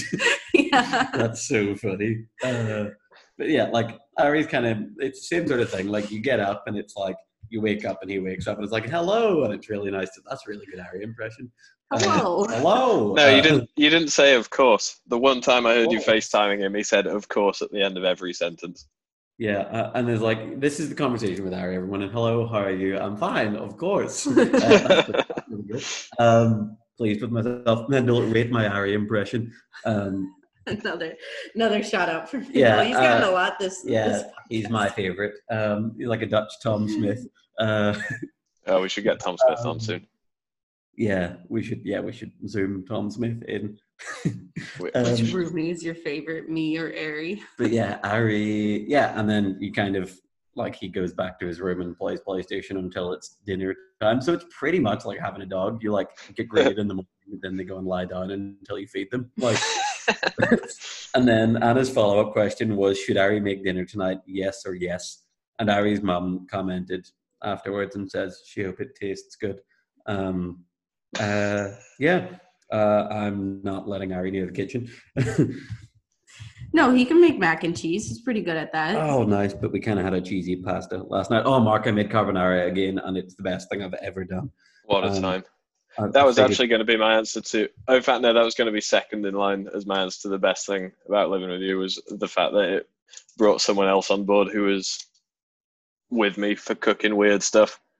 But okay, what was your number one? Inflated my number one was that if you hadn't have lived with me for a few weeks, I definitely wouldn't have paid 30 quid to download Tony Hawk, but 15 quid each felt worth it. Oh, you're welcome. And what's the worst thing about living with me? I've still never fully got over Anna threatening to kill me. When did this happen? This is real nice. All the negatives are about Anna and all the yeah, that doesn't count. You've got to. That doesn't count. You've got to get me for something. Okay. Yeah. In that for context, Rose. I think it was EuroLeague last year, and I was talking to one of the French teams about plans for next season, and mentioned it to James.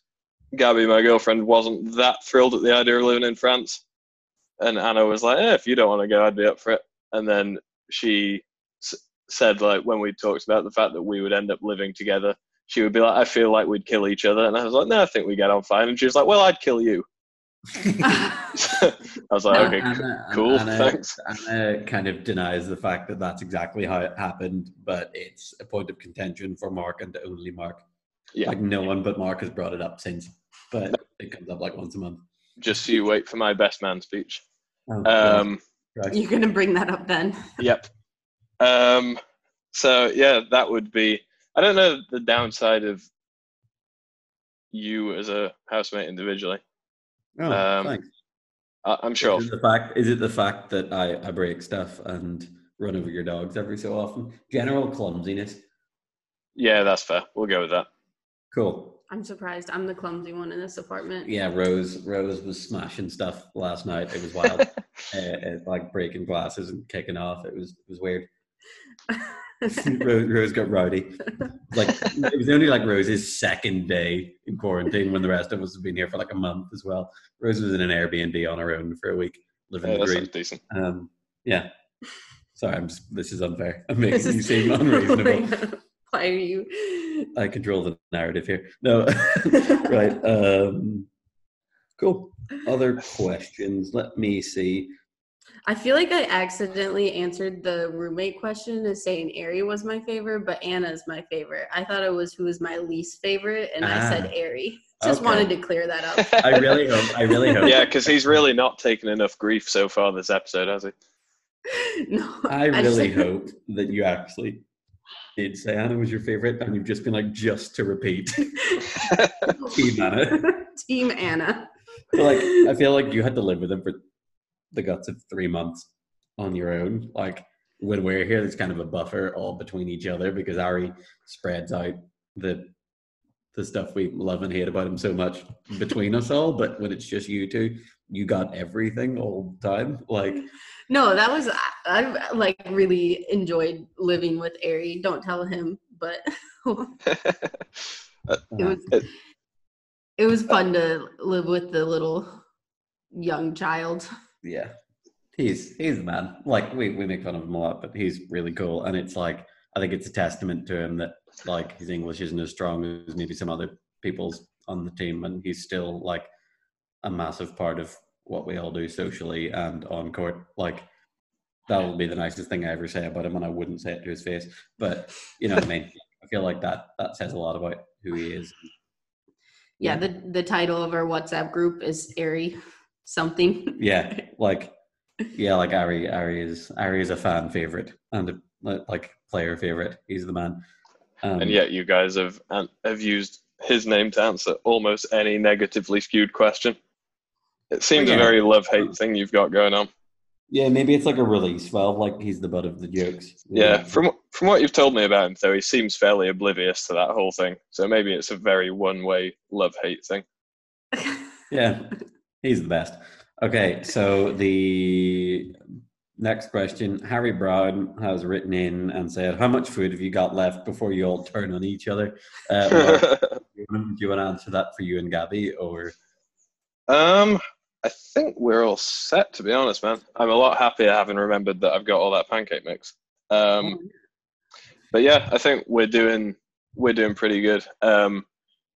We had to go and do the massive bulk up shop for ourselves and for my brother and his wife because their little one's ill, so they're not allowed out of the house for like anything for 2 weeks. So I feel like if we get short on food, we can go to theirs and be like, hey, remember that favor we did you? Cook us dinner. Yeah, just keep the receipt and be like, hey, I'm just coming and picking up all the rice. We have tins of dog food as well, so things will never get that bad. Yeah, I feel like that's pretty bad. Like, I think I'd rather starve than eat dog food. I don't know. That's well, Gabby's vegetarian, so if we ever get down to the fact that we've only got dog food between the two of us, I think I'll win. Yeah, I feel, yeah. Gabby's vegetarian and has standards, is what I should say. Yeah. I love how you phrase that as winning. Well, yeah, definitely. Yeah.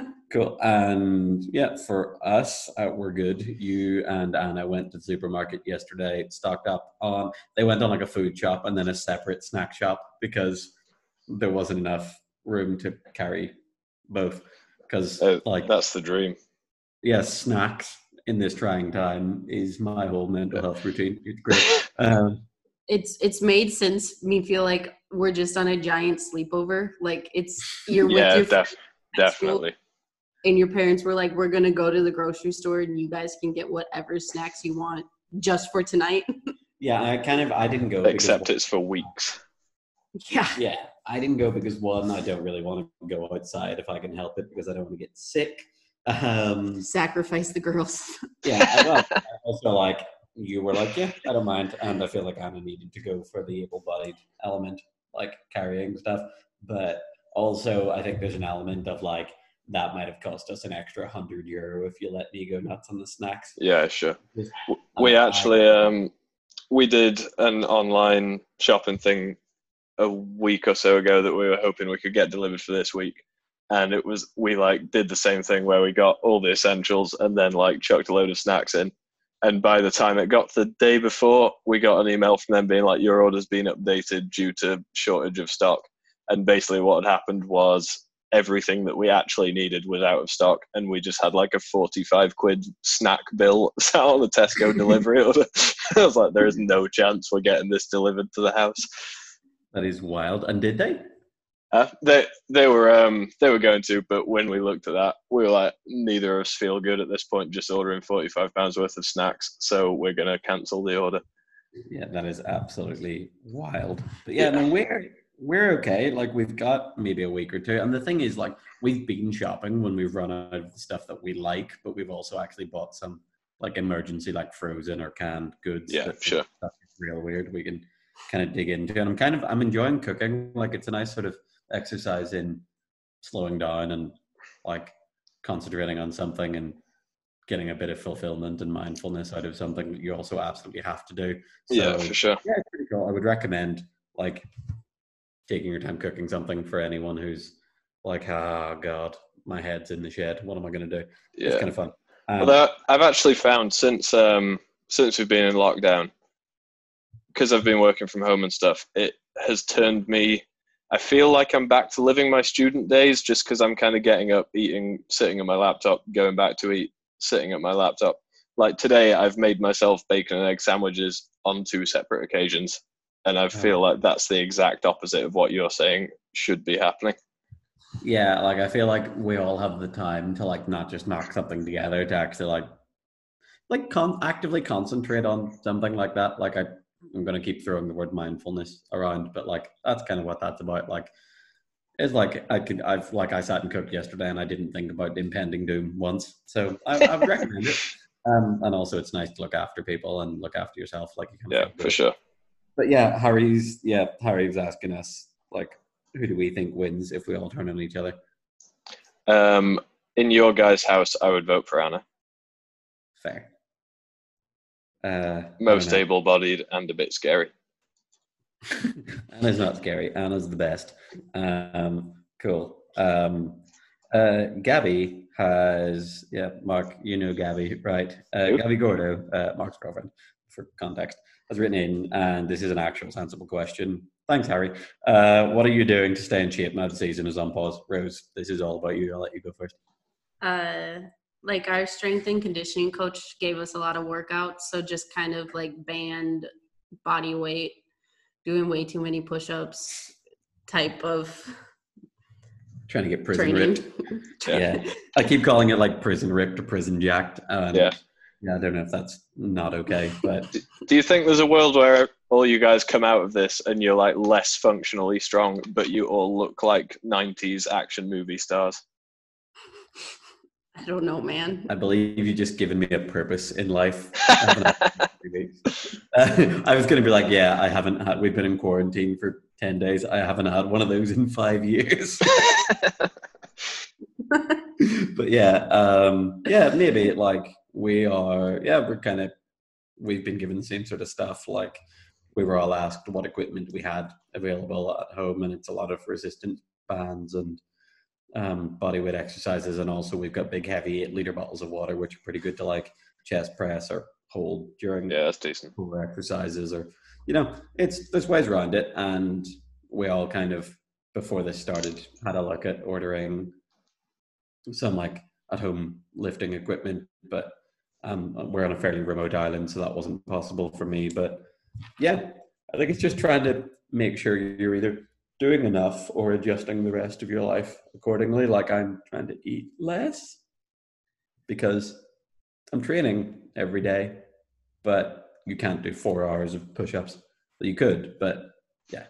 You don't want to. You don't want to. That sounds terrible. Like we're just kind of going, and a lot of our workouts are like do like a good hard half an hour, 40 minutes of whatever, and then you're done. Like there's no cardio involved. Sure. Really, so you have to replicate that by just like I don't know, putting circuits together. But yeah, Mark, how are you staying in shape? So far I'm not. Chicken and egg sandwiches. Yeah, I don't know, man. I've got CP, so I'll be fine. Like, I'll definitely lose some muscle, but there's no chance of me putting any weight on because I've been unsuccessful in putting like fat or muscle on since I've become like a grown adult. So I'll probably be all right and just a bit weak by the time I get out of here.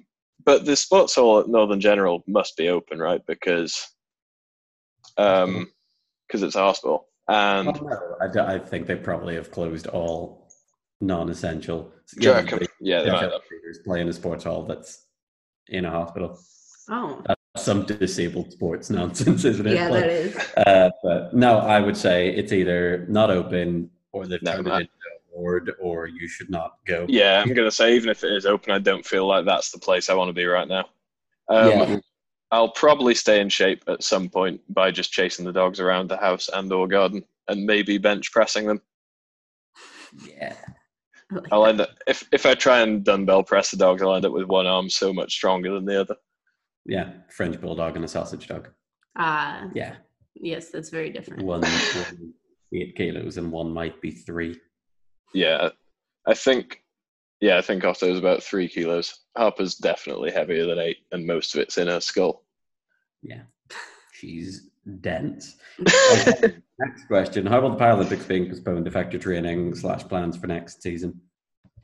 It won't affect my plans for next season, but this summer I don't know what's going to be expected of us. I don't know if it will be even realistic for us to be traveling to camps. If it will be, who knows how long we'll be on lockdown. Hopefully it's just 3 weeks, but you never know.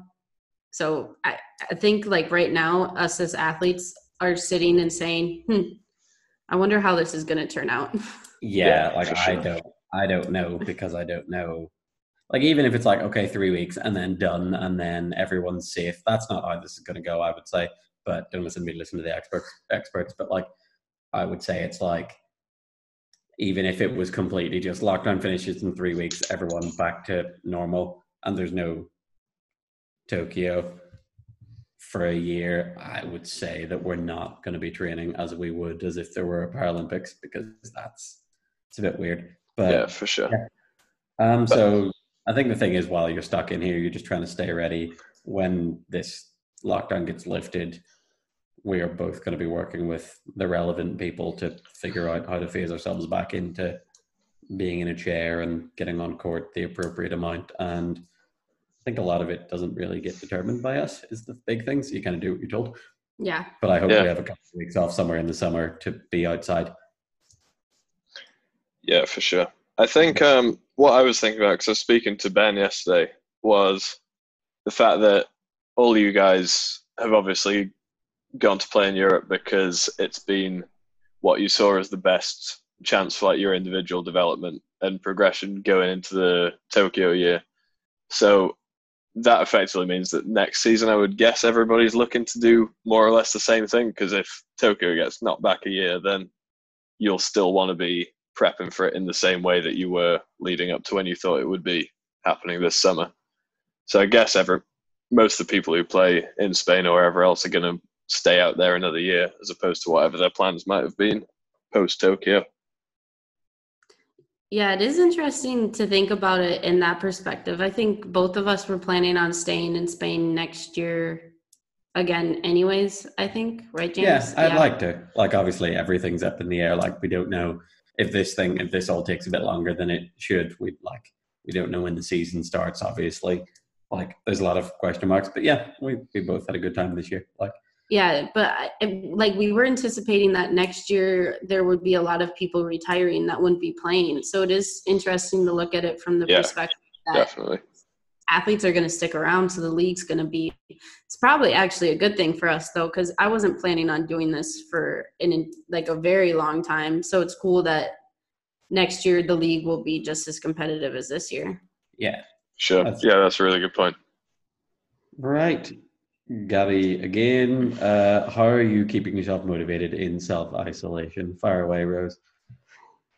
I guess like a little bit of the sense of like I'm given these workouts, so I have to do them. And they're also like with the three of us all being here and living together, there is a sense like you wake up and James is like, I already did my workout this morning. So you're like, oh, I have to go do mine then. Yeah, peer pressure. Yeah, there is an element of like, one, you just got to get it done because it's your job. And I think it's like, it's more difficult, but I think the situation being difficult isn't as strong a feeling as I would like to get better at basketball is. Yes. Like, so, and also like, I'm like, for me, I'm still coming back from an injury fitness wise. Like, I'm physically all good to go, but like, I need to get my fitness levels back up, and I expected to be doing that on court. So now this is just like an extended rehab period for me, which is it's boring. Like, it's way more boring than playing 5-on-5, but it is our only option to keep getting better, to give ourselves a chance to actually be able to do what we want to do when this all gets lifted. Because I don't want to have to play my way back into it when this all chills out. Like, I want to be able to you best stay in shape, because you've spent so much of the last year and a bit working your way back into shape on various separate occasions. Yeah, I don't want to just throw it all away. Cool. It is a little bit, it is that too. It's not necessarily that you're looking to improve. You're just like thinking about, if I don't do this workout, all of that hard work that I put in this year is going to slip away day by day while I'm in lockdown. So It is more of that, like holding on to what you've built. Yeah, and it's like, done. I'm gonna get back out there and I'm gonna be great at this and I'm gonna do this and I'm gonna play here and I'm gonna, like, you know what I mean? Whereas that just, like, your projections for what you're gonna do when you're finally let back outside are like, no one wants to be like, oh, I can't wait for this lockdown to be lifted so that I can go outside and try and regain my fundamentals. And basically, like, no one wants it. You want to be able to be like, the second this is over, I'm going to go back into 5-on-5 if it's appropriate and just be good to go. Like, that's what everyone wants. Yeah, for sure. Cool. On a scale of 1 to 10, Gabby again, how good She's keen this week. Yeah, on a scale of 1 to 10, how good of a job do you think I'll do at cutting Mark's hair? I'm going to sit right on the fence and say like 6, because everyone expects someone to be like, oh, I think it'll be fine, or I think it'll be terrible. Like, I just think 6 is a... Yeah, well, we've already got a contingency plan in place. So Gabby's just ordered some hair cutting scissors, and she's going to cut my hair and my beard for me because I look absolutely homeless right now. So if it goes badly, I'm just going to take my beard shaver to my whole face, and it's going to look awful, but it won't matter because no one's allowed to see me for the next few weeks.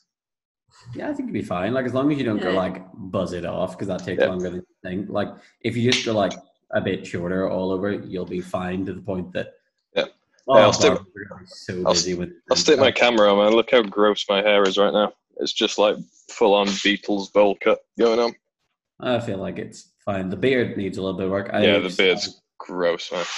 Stressed me out yesterday, and I was like, "Hey, nice to see you. You need to get rid of half of that." Like, just straight up. But yeah, generally, I think cutting people's hair at home isn't a good idea and should be left to the professionals. Yeah, like, for sure.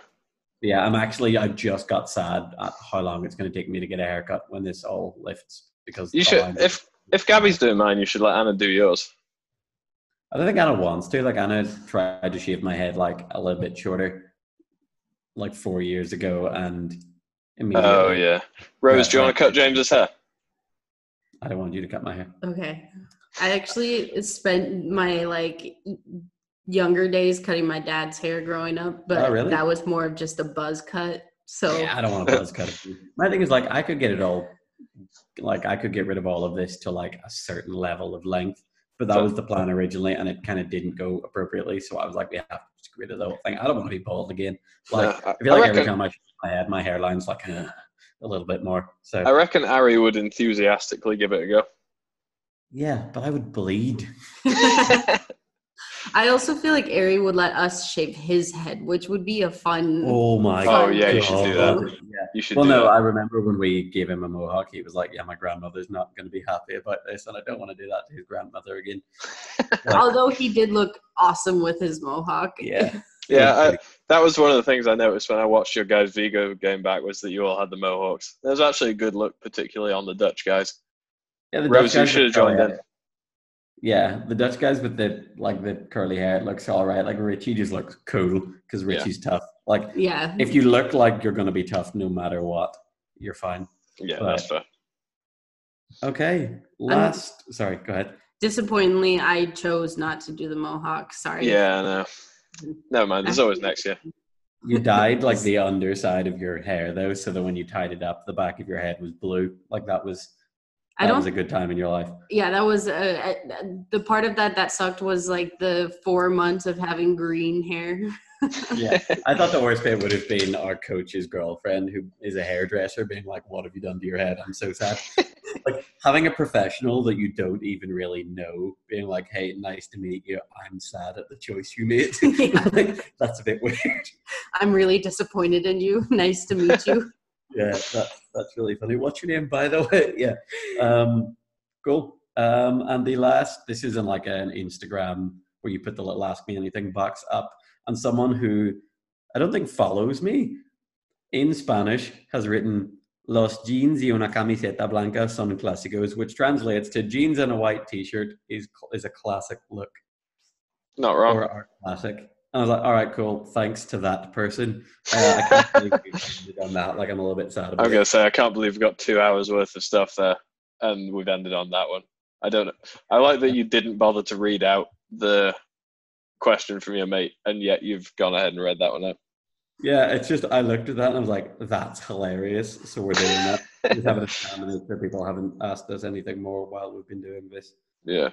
I guess not because. Can I bring up a topic? Yeah. Can I ask a question? Yeah, you absolutely can. Although we've been going for like 2 hours when this normally goes like 1, but I'm so sorry. No, This has gone on for great ages. content. We could break it up into 2. No, I'm not going to do that. Right. Sorry. Go on. So Mark, as you said, you have CP. James and I have talked about this a lot. Who do you think the best CP player of all time is? Of all time, I think it will be Ari eventually. It potentially could be. I can't remember his name. There is a Swedish 2 or 2.5. He was a big guy. He was like a mid-pointer who sat really tall. I think his surname was Kolstrom or something like that. There's some video of him from about 2007 that I remember Colin Price showed me. I think he's probably the best CP I've ever seen on the international level, but you just don't. I don't know what it's like in the women's game, to be honest, but you just don't get many CPs worldwide who get up to the international level just because you're kind of fighting an uphill battle. Yeah, it is kind of a hard disability. Like in terms even of classification, there's not that a lot of CPs are relatively high classed. Yeah, like sure. Like there's 3s and 3.5s kicking around everywhere. It's weird. Well, yeah. I guess the obvious answer now that you say about the high class is Joey Johnson because he's CP and he's a 4.5. Yeah. No, oh well, then that's the answer. But yeah, is he? Yeah. Yeah, he is. Because I didn't believe it when I can't remember who told me. Yeah. I think somebody told me, but it's so weird that when you asked about the best CP players, he doesn't even come to mind because he just is a million miles different from kind of the CP stereotype of not even being able to use a knife and fork. That's got to be it because Joey's like a top. If you said best big man, yeah. If you go like top, is he like top 20 all time player? Yeah, definitely. Like easy. Like if you factor in club and international success, he's probably top 5. Yeah, I was going to say he's definitely top 10. Like when you look at. Yeah, so Joey Johnson would be my answer, although it does feel a little bit like a cop-out because I guess he's a very different case to most people. But I think that says it all. If we're like, hey, who's the best player with a disability of all time? That guy doesn't count. He's too good. There's your answer. Yeah, there we go. And also, it doesn't even look like he has CP, so you're... Yeah, I don't believe it. Although you might be able to see it every so often. Like, every time I watch a game that I'll see something that Ari does that's a little bit CP, I'm like, yes. Yes. There's been a couple of passes I've just like absolutely like pinged at him like full speed because I had to or because I wanted to, whatever. And that's weird though. Usually points before he catches it. Like usually catching's a strong point because it is like throwing the ball into some kind of like a clasp or something. I'm trying to think what like a clamp when you need to hold something still. Yeah. But I think like the thing is like CP hands, like the clamps go on early, so the ball just bounces off. Yeah, that's true. That's true. There's a horrendous. Do you remember that video streaming site we were talking about when we recorded last week? The Korean one or Japanese one called Ustream. Yes. There's a video on there somewhere from when we played the Australian juniors when we went to Kitak Yushu that time, and there's. Somewhere deep in the bowels of that, there's me shooting 2 free throws at the end of a quarter, and I make the first one, and then I CP up so badly on the second one that I think the ball comes out of my left hand and still goes 4 feet right of the basket. It's like it's a good thing nobody knows or cares where that video is because otherwise I'd be like petitioning to have it taken down. I remember that. That was like. We caught a rebound with a couple of seconds to go. Yeah, I know. Rebound, you went flying, and I was like, the James and Mark connection, and then you got clipped. The James and Mark connection that usually only happens on benches. Yeah, correct. And podcast. Yeah.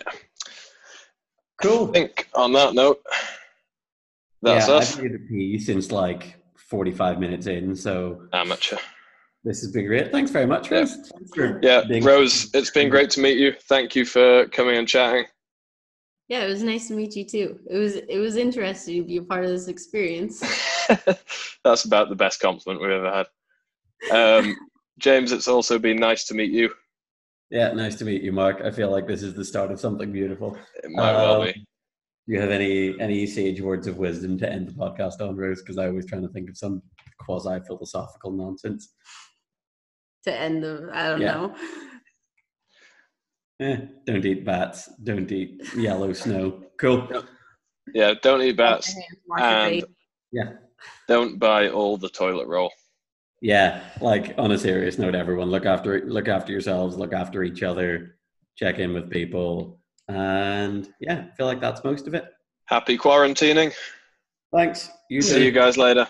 Bye. You won't. Bye. Bye.